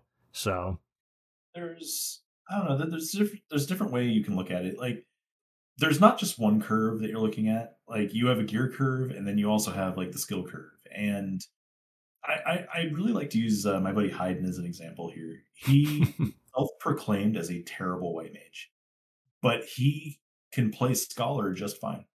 He heals for us in Odyssey. And it makes me sad because now I can't be on Scholar. Because I actually really like playing this job. I just never am able to play it. and it's one of my favorites actually. And he's playing Scholar now. He's like freshly Scholar, like he has 550. Like he was excited that he got his stratagem recast down and all that stuff, and he's been doing fine in Odyssey as a healer, like perfectly fine. It's when you start doing things beyond just being like a white mage with better buffs that the job starts becoming more complicated, starts becoming more gear demanding. So then as you expand on that, that's when it starts getting crazy. And it's kind of funny that he's also the same person that provided one of the best quotes I've ever gotten when I'm on Scholar. And that was specifically, "You're curing me with Cure 1." Is that the whole quote? That's the whole quote, and it was super fucking hilarious because I was just main healing Odyssey with Cure 1, and he was just like, how is that a thing? And that's a badge of honor for a Scholar, because it's a job Yeah. that can just take itself and just do whatever it wants, because it's the job that sits in the back line. It figures out what's going on, it adjusts to the situation and battle flow, and it kind of can fill gaps. And the better a Scholar adjusts, it can't do all the lifting, of course, but the better a Scholar adjusts, it can suit the battle, of course, here. Because when we're doing sortie, a Scholar adding to nuking, it's very important. It speeds the fight up. Yeah, we can sure. do more. We get more into sortie. You have to have that. Yeah, it's very important. A Scholar that also adds to Ongo will kill Ongo better than just a Black Mage doing 100% of all the nuking and with a Helix being added. You can have the Helix added that's important, and the Black Mage can carry the fight. That's how easy Ongo is if you have a cohesive group, because we say Ongo is easy, but we've seen people that just cannot beat Ongo at all. Yeah. They're not bad, they're missing pieces to their whole setup. But having a Scholar that can fill those roles, because people just downplay, oh, nuking doesn't matter, oh, this and that, Scholar just carries and buffs, who cares? But those are the same people that also are now upset they can't just spam Savage Blade on these sortie bosses, and they go, oh, this is just bullshit SE design. No, this is Final Fantasy XI, this is how the game works, this is how it's supposed to work, and Scholar, when it's put in that framework of how things are supposed to work that the SE keeps now forcing us into, as they should, because that makes jobs like Scholar and Black Mage, other jobs, appropriate and fun, and makes things very lively in strategy and very lively in terms of having to tackle difficulties in this game like you used to have to at 75, and it was cool. It's cool again. So Scholar perfectly occupies both those worlds like no other job can. Yeah. And I like using Hyden as an example here because he's an excellent player, and he's the first one that's going to tell you that he's a terrible white mage. I love when we have an off night and he comes to our group. Yeah, and he's but just the fact that he can play Scholar despite being a terrible white mage should tell you something, that the job is still playable. Like, you don't have to be to some sort of extreme to be able to use this job for something beneficial. It's just you'll add more to the group.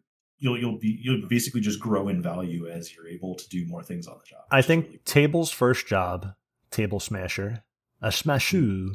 Well, his first job was White Mage. I think his second job, honestly, was Scholar. He might have had Beastmaster. That was actually later Beastmaster. But he might have something else in there that we didn't know or care about. But he always came as Scholar's second job. And as a GIMP new player playing Scholar, he grew into that very well. And he did the Regenga, and he carried everyone. He did very well as a new Scholar, just filling in for that. And if someone like Hyden or Table can do it, I know that any number of players that we want to invite to our groups, because many times I want to invite a Scholar over White Mage. I do it because I can't find a Scholar I can trust, which is a problem. Yeah, but that's true. If they've listened to this, or if they've gotten some good resources come as a result of anything in the community, then Scholar can be definitely something people want to default to, because weather is very important. Even for DDs creating skill chains, weather is important. It matters, and so is Regen, so is Phalanx, so is Adloquium. And so is Embrava. Hey, Adloquium matters, okay? Don't tell me as the guy who min-maxes Cure fucking 1 that Adloquium doesn't matter. I'll tell you this right now. I never cast. You gimp. You're going back in the parabola here. This downward slope, you're going back to the top. Man, fuck Adloquium. They need to buff that. I think they should add gear to buffs Adloquium because of the same it has been since 75 era. Yeah, for sure. It's not overpowered at all, especially because they took TP regain away from Embrava, which I'm happy with, because as a Black Mage doing content, when I get Embrava, it is a huge boost to my damage to not have to use other stuff. Like I can keep that Wicca-Body +1, +3 on longer.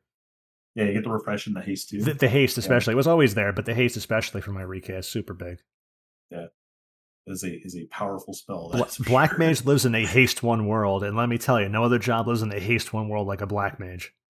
Yeah, that's definitely true. It's tough, man. That's how Ancient Magic 2 is a thing, because if you didn't have it, you'd be using Stone 4 instead of Quake 2 against Well, Dartok and E Zone, and Quake 2 is stronger than Stone 4. If you think back to some of the early stuff that we were talking about for Black Mage, when I was like talking about making the Empyrean staff and why it's so important, like this is exactly why. Because a lot of times these mage jobs don't actually get the buffs they need. It's not important enough that I would finish the nuking it, unfortunately. Yeah, It's for death, still, and it's for mid cast, it's for scholar stuff. It's not for finishing the nuking, unfortunately. no, definitely not. That's the crux of it. Yeah, but that's just the thing, though, is that like when you can start considering fast cast for things because you don't have enough buffs, like that's an issue, and it's something you just kind of have to deal with. I mean, Scholar does not get haste 2 natively, and that is noticeable and something that's you should definitely plan for. I think Scholar should haste 1 natively, but then again, that's down to the fixing Scholar. Like, how do you make Modus Veritas a useful or impactful job ability or something? It's just that, along with giving Scholar haste 1. Yeah. I think haste should be ascensionable. It's haste 1. What's wrong with ascensioning haste? That'd be good. I think at 75, it made sense not to do that. You can Ascension Refresh. I think now we should. You can Ascension Refresh. You could at 75, though. Yeah, I Ascension Refresh all the time. So at 75, I was happy that we couldn't Accession Haste because of like, oh, fuck Scholar. They're going to be the job for everyone if they can Accession Haste. But at 99 now, I think Accession should absolutely apply to Haste. Haste 1, for sure. Yeah, not Haste 2. Not Haste 2. Of course not. You still have to keep these jobs in balance here. I think Haste 1 Accession would be great. Yeah, having Garuda be the only haste get to outside of like Embrava is probably the correct move. Yeah, because you still get Embrava on Scholar, and it's still getting haste 2 on Red Mage is still an important reason to have Red Mage. You have to balance these things out here. So yeah, not everyone should have everything forever. That's for sure. But I think this is very exciting, Fox. I hope I didn't scare too many people off the job. I don't think you did, because I think it makes sense now that some of the exciting feedback of I can't wait for the Scholar episode this weekend. That came from a couple people. I don't know if I can find that really quick. Technology. Yeah, there was a couple people that were excited for it, and thank you to those listeners who are into us doing the Scholar thing, whatever the fuck it is. Yeah. But yeah, thanks for the feedback. And it's going to help me be a better Scholar, Fox, because I am getting into that, and maybe you'll be the Black Mage, and I'll be no, you won't be. I'll be the Black Mage, but there you go. I'm gonna be a Scholar sometime for the same thing we're doing now, and we'll have to find a Black Mage because we will not find a Scholar. That's what it comes down to: is you can find a Black Mage, and I can now that I've played it and made the guide, I can critique this Black Mage. Like last night, we had a Dragoon come to our pickup group Odyssey because we were short one person because Hundi had some stuff going on, whatever. First Black Panther was sold out. And he was all upset. And then he had some RL issues and couldn't come on to our Odyssey run until later. And we had to pick up a person. And we picked up some person that asked me to critique their Dragoon Savage Blade set. And on the fly, because I did the guide and did stuff like that, I was at his set and I go, do you have this piece? Do you have that piece? Do you have this piece? And I changed like 3 or 4 pieces of his set, or suggested he should, so he didn't have the Salifi belt plus R15 yet, despite having capped Nayame and stuff, which seemed weird to me, but nonetheless. Yeah. He had the other stuff that he changed to, and it was good to know on the fly that I could do that. Now, being able to be the Scholar and judge Black Mages, I could say, what gear do you have, and can you match this set, and you can be our Black Mage. And I could just be the Scholar, because I'm not going to find a Scholar. You can find maybe a Black Mage, you can find other jobs, you cannot find Scholars, apparently. So being the good Scholar is important. Yeah, well, I mean, especially geared Scholar or good Scholars. Trusting a Scholar, too. Even doing Eminence is trouble for some Scholars, and it should not be. So practice if you have to, but... I really wanted to hammer home Eminence, too, because like that's the number one thing that these Scholars fuck up constantly. I don't understand. I hate when I see the macro go off and like the text. I've used that even when I go with you to Sortie. Like I've used that when it's just the most convenient thing to hit when I need to do it right then. But there's a reason I do it manually, and it's not just to style on people. Like it's better to just learn it and do it manually. I think so too, because the important thing is hitting the macro to do it, or then hitting the spell, like not having them in one thing, because things go wrong in that, and just the flow of Battle Man always match that macro. And think about this too, like if let's say there's a situation where like you have one strat and you're working with another Scholar, if everyone knows how to do things manually, you can't use that macro if you have one Scholar. Strat. Exactly, that Scholar can open the second Scholar and then just say, "Hey, will you close this?" And then they can close it.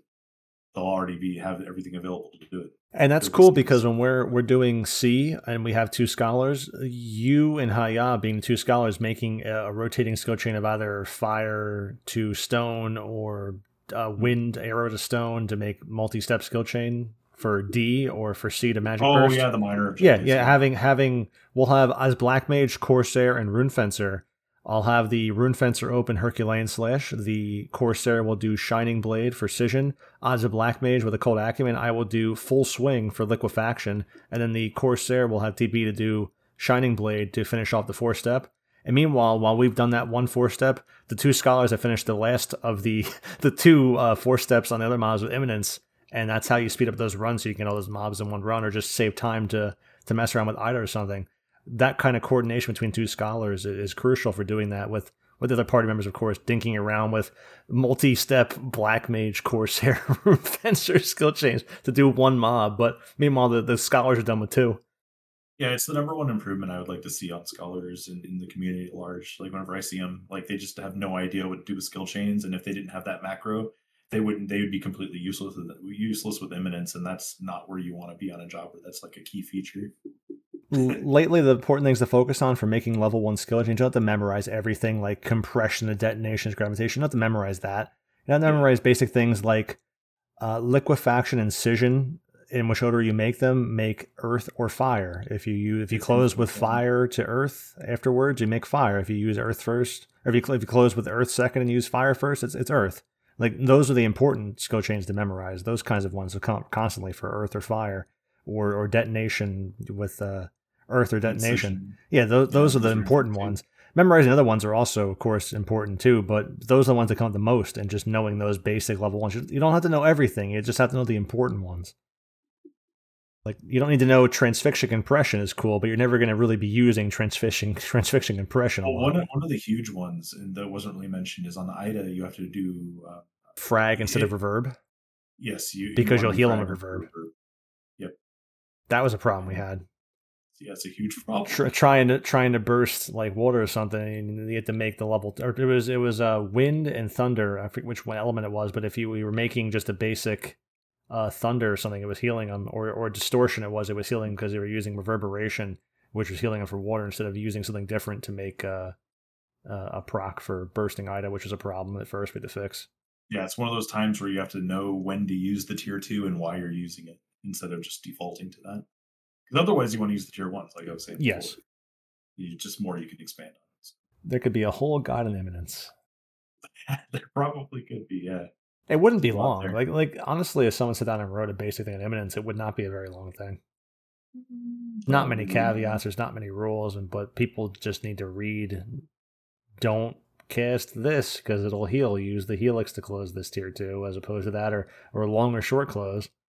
Long and short close. Dude, I've never had a scholar do long and short close, Fox, before you did long and short close. It's just a basic thing, but I've just never had a scholar do it.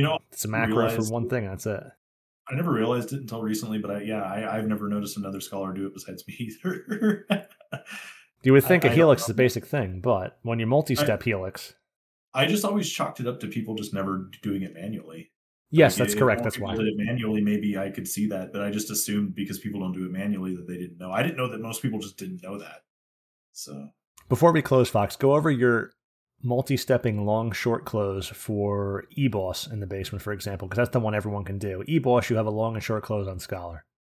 Okay, yeah. So for E-Boss, what I'll do is I'll typically open with like a regular fire, and then I'll just use Imminence as a given here, but I'll do fire, and then I'll say I'm long close on earth, so then they know that it's closing the Scission, and then I'll just continue it with like a regular fire, and then if the timer on the Helix isn't up again, I'll just because when you go back to fire it becomes liquefaction again, and then I'll go back and either do stone, and I'll say short close stone, or I'll say long close stone, depending on which one closes. I don't know if that's what you were looking for, but yes, just you'll do a multi-different step of long and short close. Or when we look at the fusion's actually a huge one. The fusion is big because that's the one that works out by being able to take level 1 to level 2. You can't do that for Earth. I'll just say open, and the open is given because I'm the only one who needs that knowledge, and that's stone. And then I'll say long close for I'll say long close fire. So that way, or no, I'll say long close liquefaction. I say specifically what the skill chain is, because that way people know what to burst on it.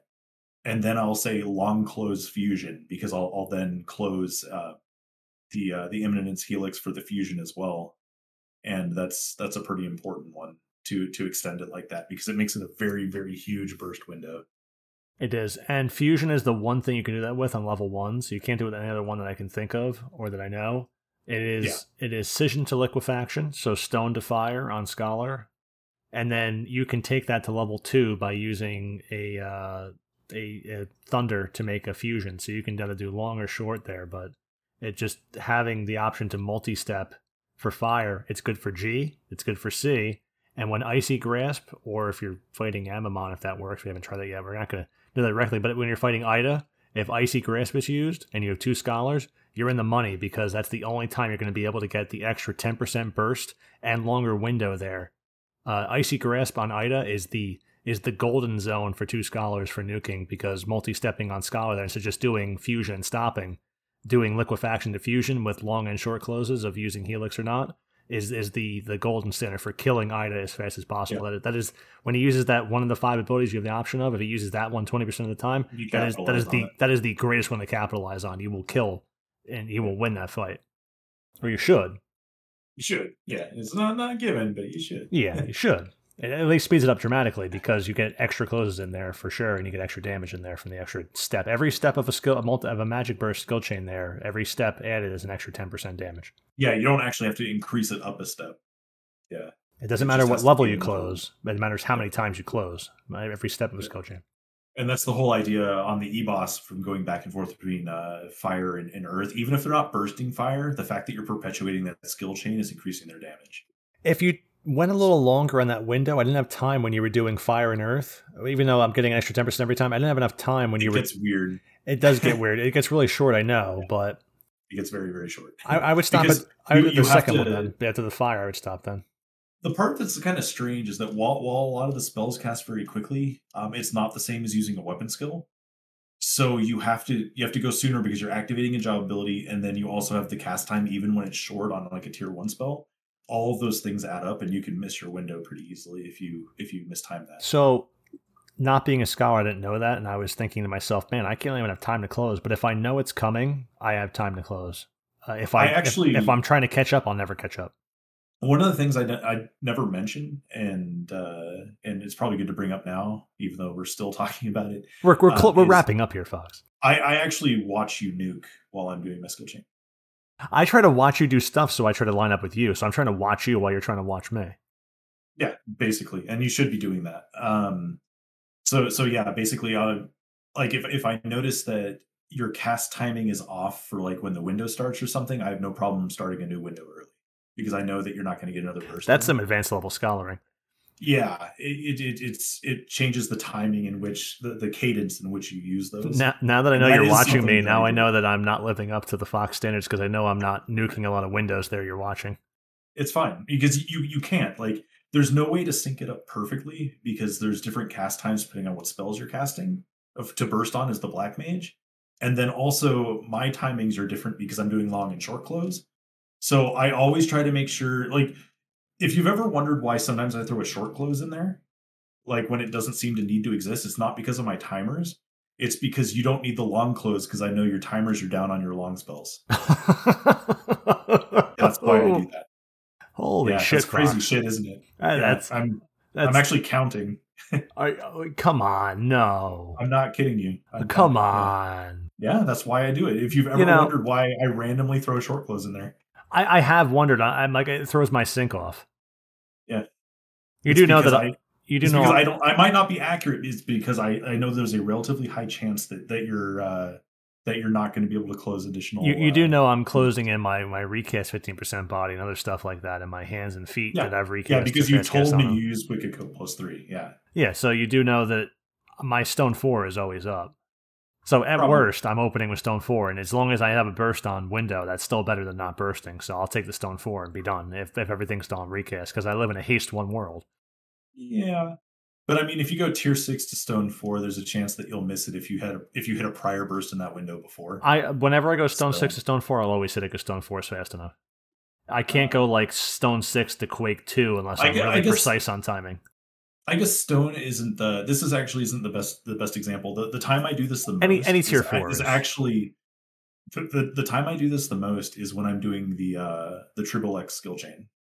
Actually, yes, that when would you be have the time, most yeah. chance to blow all your fire spells. That is 100% correct. That's when I blow everything. That's when even Fire 4 is on recast.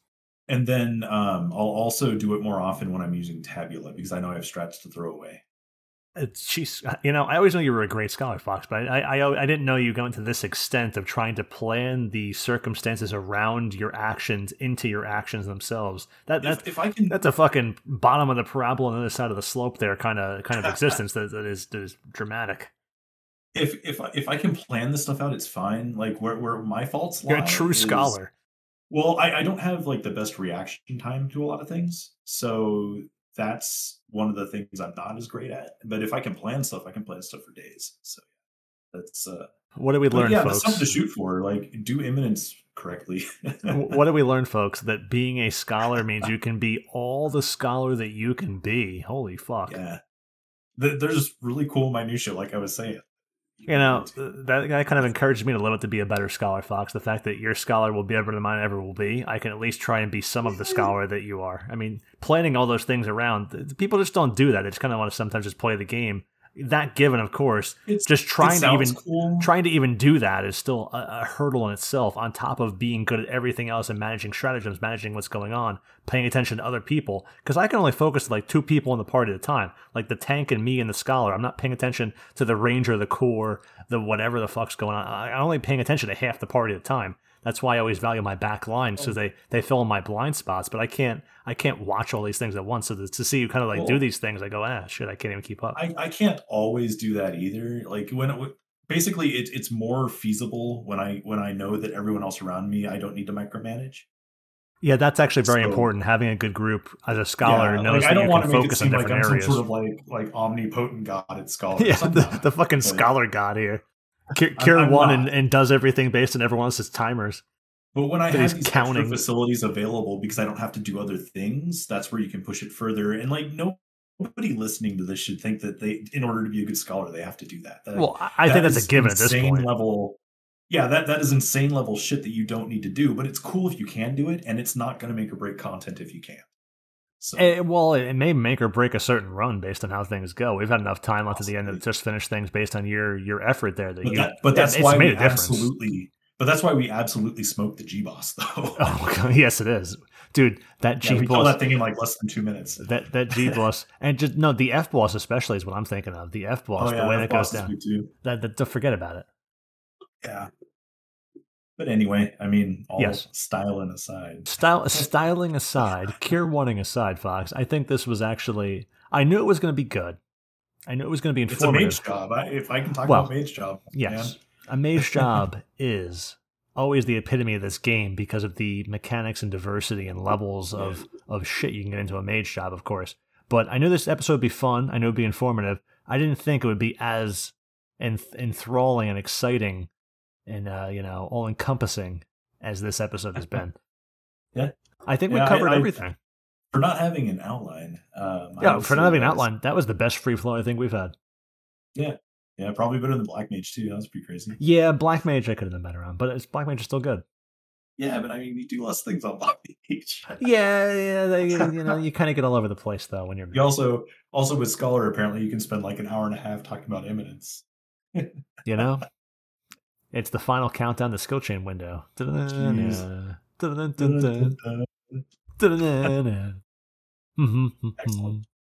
Yes. So thank you, Fox. And any words of wisdom? I know you didn't bring your poetry book with you, but any words of wisdom to impart onto the listeners beyond be a scholar that cares? Yeah. Don't just use auto macros. Yes.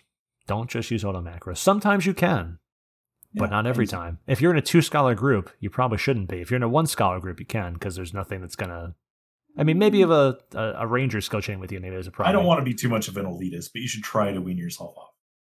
It's really not like, so if I'm on a controller, I can see it being hard. I'm on a keyboard, so all I do is hit Control J, and my stuff goes. I got my stuff right there. So Yeah. I mean, but on a controller, I can see it being difficult. So one beneficial thing about, I guess my words of wisdom would be, if you're going to learn how to do skill chains like correctly on Scholar, it actually helps your ability to play DD jobs and understand those skill chains too. Yes, It's if you the same as- try. Yeah. And it basically makes your play better elsewhere. So just learn it. That's all I got for you. We had a samurai we invited for our pickup group sortie today that Fox was busy doing his paper for whatever was going on or whatnot. And their name was Godfrey. And I was impressed with them because it was a shit run. I'll say that right now. It was an idea I had. I wanted to test out if we could use Corsair's roll and Sam's roll and just mow down all of H and G and get points. Because it's like we didn't care about Starstones. We didn't. G probably gets weird with the Dolans. Yeah, a little bit. Yeah. But we had a summoner and we had a bard and we had Shurtso and Earthen Armor, and then we did not die with Earthen Armor on top of Shurtso. That was the difference there. Okay. But it was a samurai that actually cared about skill chaining for once. And when I said we're going to farm EP, they didn't know what EP was.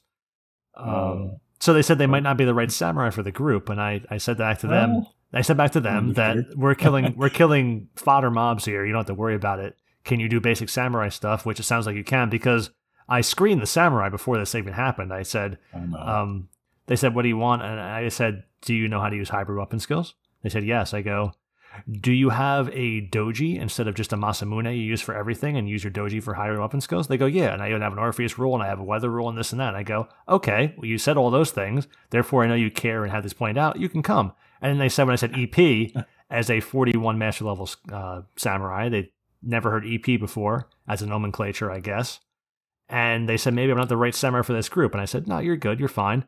And I said, just use your polearm for the bee and the bird. Use your Koki and Kagero for the undead mobs. And otherwise try and skill chain when you can. And I kid you not, as a person who just said those basic words, I have never seen a samurai or any player, a DD in my pickup group existence perhaps, that focused to the words I said to them, those limited number of words, so closely and so intently that they just followed it for the entire run. And the run was better for it. They were trying to close skill chains, they were doing this and that. Just watching someone with that basic instruction follow all those instructions to the T is not something I usually have with a pickup group. And I know I was teasing he didn't know what EP was, but when Godfrey came into our group, as shitty as our run was for 11K and fucking no Starstones, and not, I mean, I got like 50K EP, so even the EP wasn't worth my hour time. I would have got more EP on fucking crabs. Yeah, it was not good. That, as I said when we left, I go, let's never do that again. Although we did get a +1 earring for everyone. That was interesting. Hey, yeah, that was something. That was a side benefit that kind of panned out. But to watch a guy switch to polearm for the B and close skill chains and just try to find his own mob and do multi-step skill chains, and then when I jump on with him on Dragoon, which is what I was on, do stuff like that. I mean, as a melee, learning to do skill chains that way is really impactful. So when I found a guy that could do that today, I was very impressed. I want to give him a shout out for that while we're on the subject. Nice. But playing a DD, yes, learning to do those skill chains is very helpful for being a scholar, because playing a job like Samurai or even Dragoon or something, those skill chains are everywhere at all times, constantly, and getting those memorized, you should at least know level 2s perfectly, but at least Scholar is the problem is it operates in level 1s.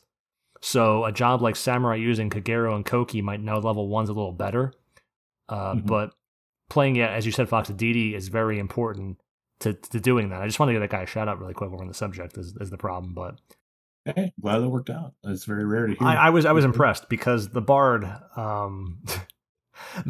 was not, I mean, the Bard listened to the songs I wanted. That was impressive in itself. I said, we're in the basement, give us a Madrigal, please, because we need it for the bee and the bird.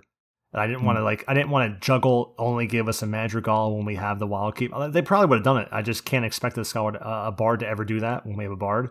And they did Shurtso for the Dullahan. I said, just give us a Shurtso. We didn't have Dullahan for most of the run. They just did it randomly when we had it. I go, okay, they listened, so that was impressive. But the Bard kept throwing out Savage Blade constantly, and the Samurai said at the end, it was really frustrating having a Bard take away 100k light skill chain because they did a 20k Savage Blade. Yeah. But it shows they paid attention. I was very impressed to have two people that paid attention, and just the samurai. I've never had a DD I called in that like followed every word to the T and actually knew skill chains. Up to being a DD for once. Yeah, actually knew skill chains and was focusing on. He's making liquefactions and oh, geez. That's why I always say that people pretend that they're DDs when they're not, and I'm glad this guy actually was a DD this time. So yeah, shout out to Godfrey of Asura. Yeah, good job, man. But yeah, the playing a DD and knowing skill chains, I don't know if you'd actually like download the skill chain add-on so you constantly see skill chains on your screen flying by you to know that there's actual properties. I mean, at least just seeing them. Seeing them might help on your screen. Yeah. Because I only know level 1 skill chains on the jobs I play. Like when I have a samurai with me, I don't like know what they have other level 1 properties to like throw out. When I'm on a job I play, I know I have level 1s on Shining Blade or whatever the fuck I have, or Scission on top of Savage Blade or something.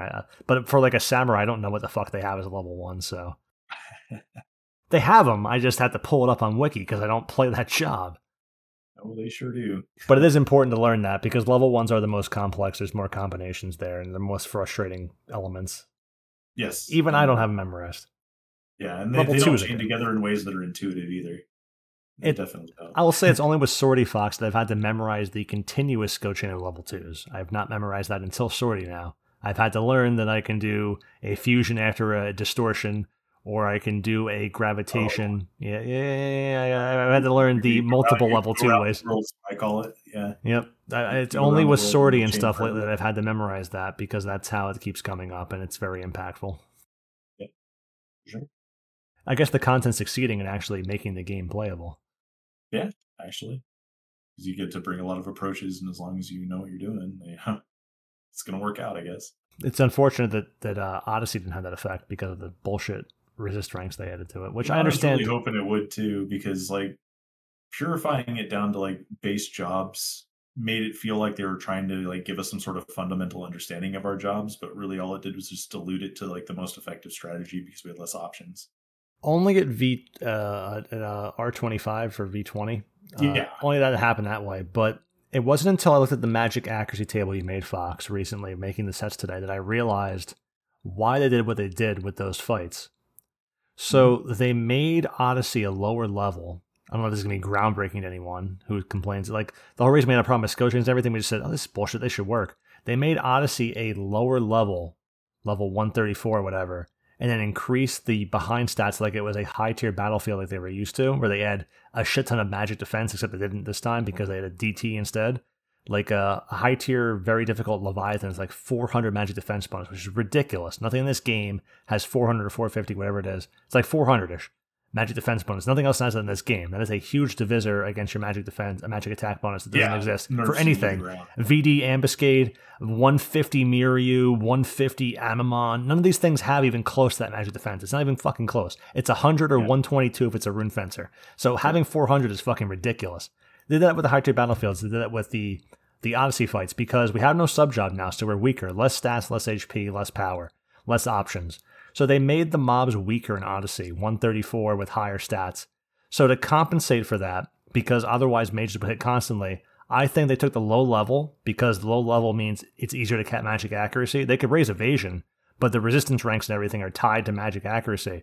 So they lowered the resistance rank on these mobs so that because we're already a high level character with better gear, and all these things we have no problem capping higher levels of resistance rank. They lowered the resistance rank to 30% and 25% for these high level mobs, which kills our skill chain damage besides the 1% DT per vengeance level. They did that because otherwise it would be too easy to just constantly have everything landed without any effort whatsoever, because they had to make the mobs weaker because we had no sub job. They wanted to compensate by making mobs weaker than we were already fighting, because we're fighting higher level mobs in Escha than 134. I mean, they made them weaker in this because we had no sub-job. So to try and balance it, they made every resistance rank super low to balance the lower level mob they gave us, which is really weird, but it ends up, when I looked at magic accuracy tables, I go, yeah, I guess if the mob had 100% anything, it would be trivial to do anything with magic accuracy, and you could just do whatever, and skill chains would kill everything, and it would be no problem, because no sub-job, no problem, you just skill chain and kill it, so... Yep. I guess it kind of makes sense now when I look at the resistance ranks and magic accuracy requirement, but because you can land all debuffs from the weapon skills instead of having to choose, particularly whether you want to land magic defense or defense down with armor break or something at the only do it on a couple mobs like Mbos or whatever, it would land on everything otherwise. So they kind of balanced it that way in a weird, awkward manner. Yeah, I think that's basically exactly it. One of the things that I do want to actually test when the new Kalunga comes out is just based off of Ongo. I actually want to take a Rune Fencer to that fight and have him do Water Rake and then try to Blade Techie it to death with hybrids. I'm pretty sure I can hit cap damage, but I'd have to check it out first. But yeah, if you lower the resistance ranks, that's exactly what I think they were trying to stop us from doing, was abusing things like hybrid weapon skills. Correct, yeah. Damage, yeah. So you could do that too, even though Rake's not that long. But also what's cool about for him is Kalunga has perhaps the most threatening attack of any mob in that area. Because his chomping can kill a tank if they're not blocking with their shield, or if they're a Rune Fencer, they might not parry because you can't parry like a shield can block constantly. The attack down from Weapon Break or something lands on him because it's water-based for a fire mob, so that's always interesting that they seem like they try to balance these things out. It just doesn't always work out in the end when we approach the content. Yeah, for sure. Because Kalunga's the only thing that'll kill me as Rune Fencer in there, so... I'll tell you what, though, man. It felt really good landing Burn on Ongo without fucking Elemental Seal. Yes. On V20. Understanding those levels now has been super helpful. Yeah, it's so good. So that'll definitely change the game on 25 for sure. At any rate, though, great episode, Fox. Thank you for your time, even though I know you're very busy this weekend doing your schoolwork and all your projects and papers and nonsense. Oh, no problem. I just stopped sleeping. Stop sleeping? You know, I actually don't doubt that, so that's actually concerning. Happened to me last quarter, too, when I was doing the AI projects.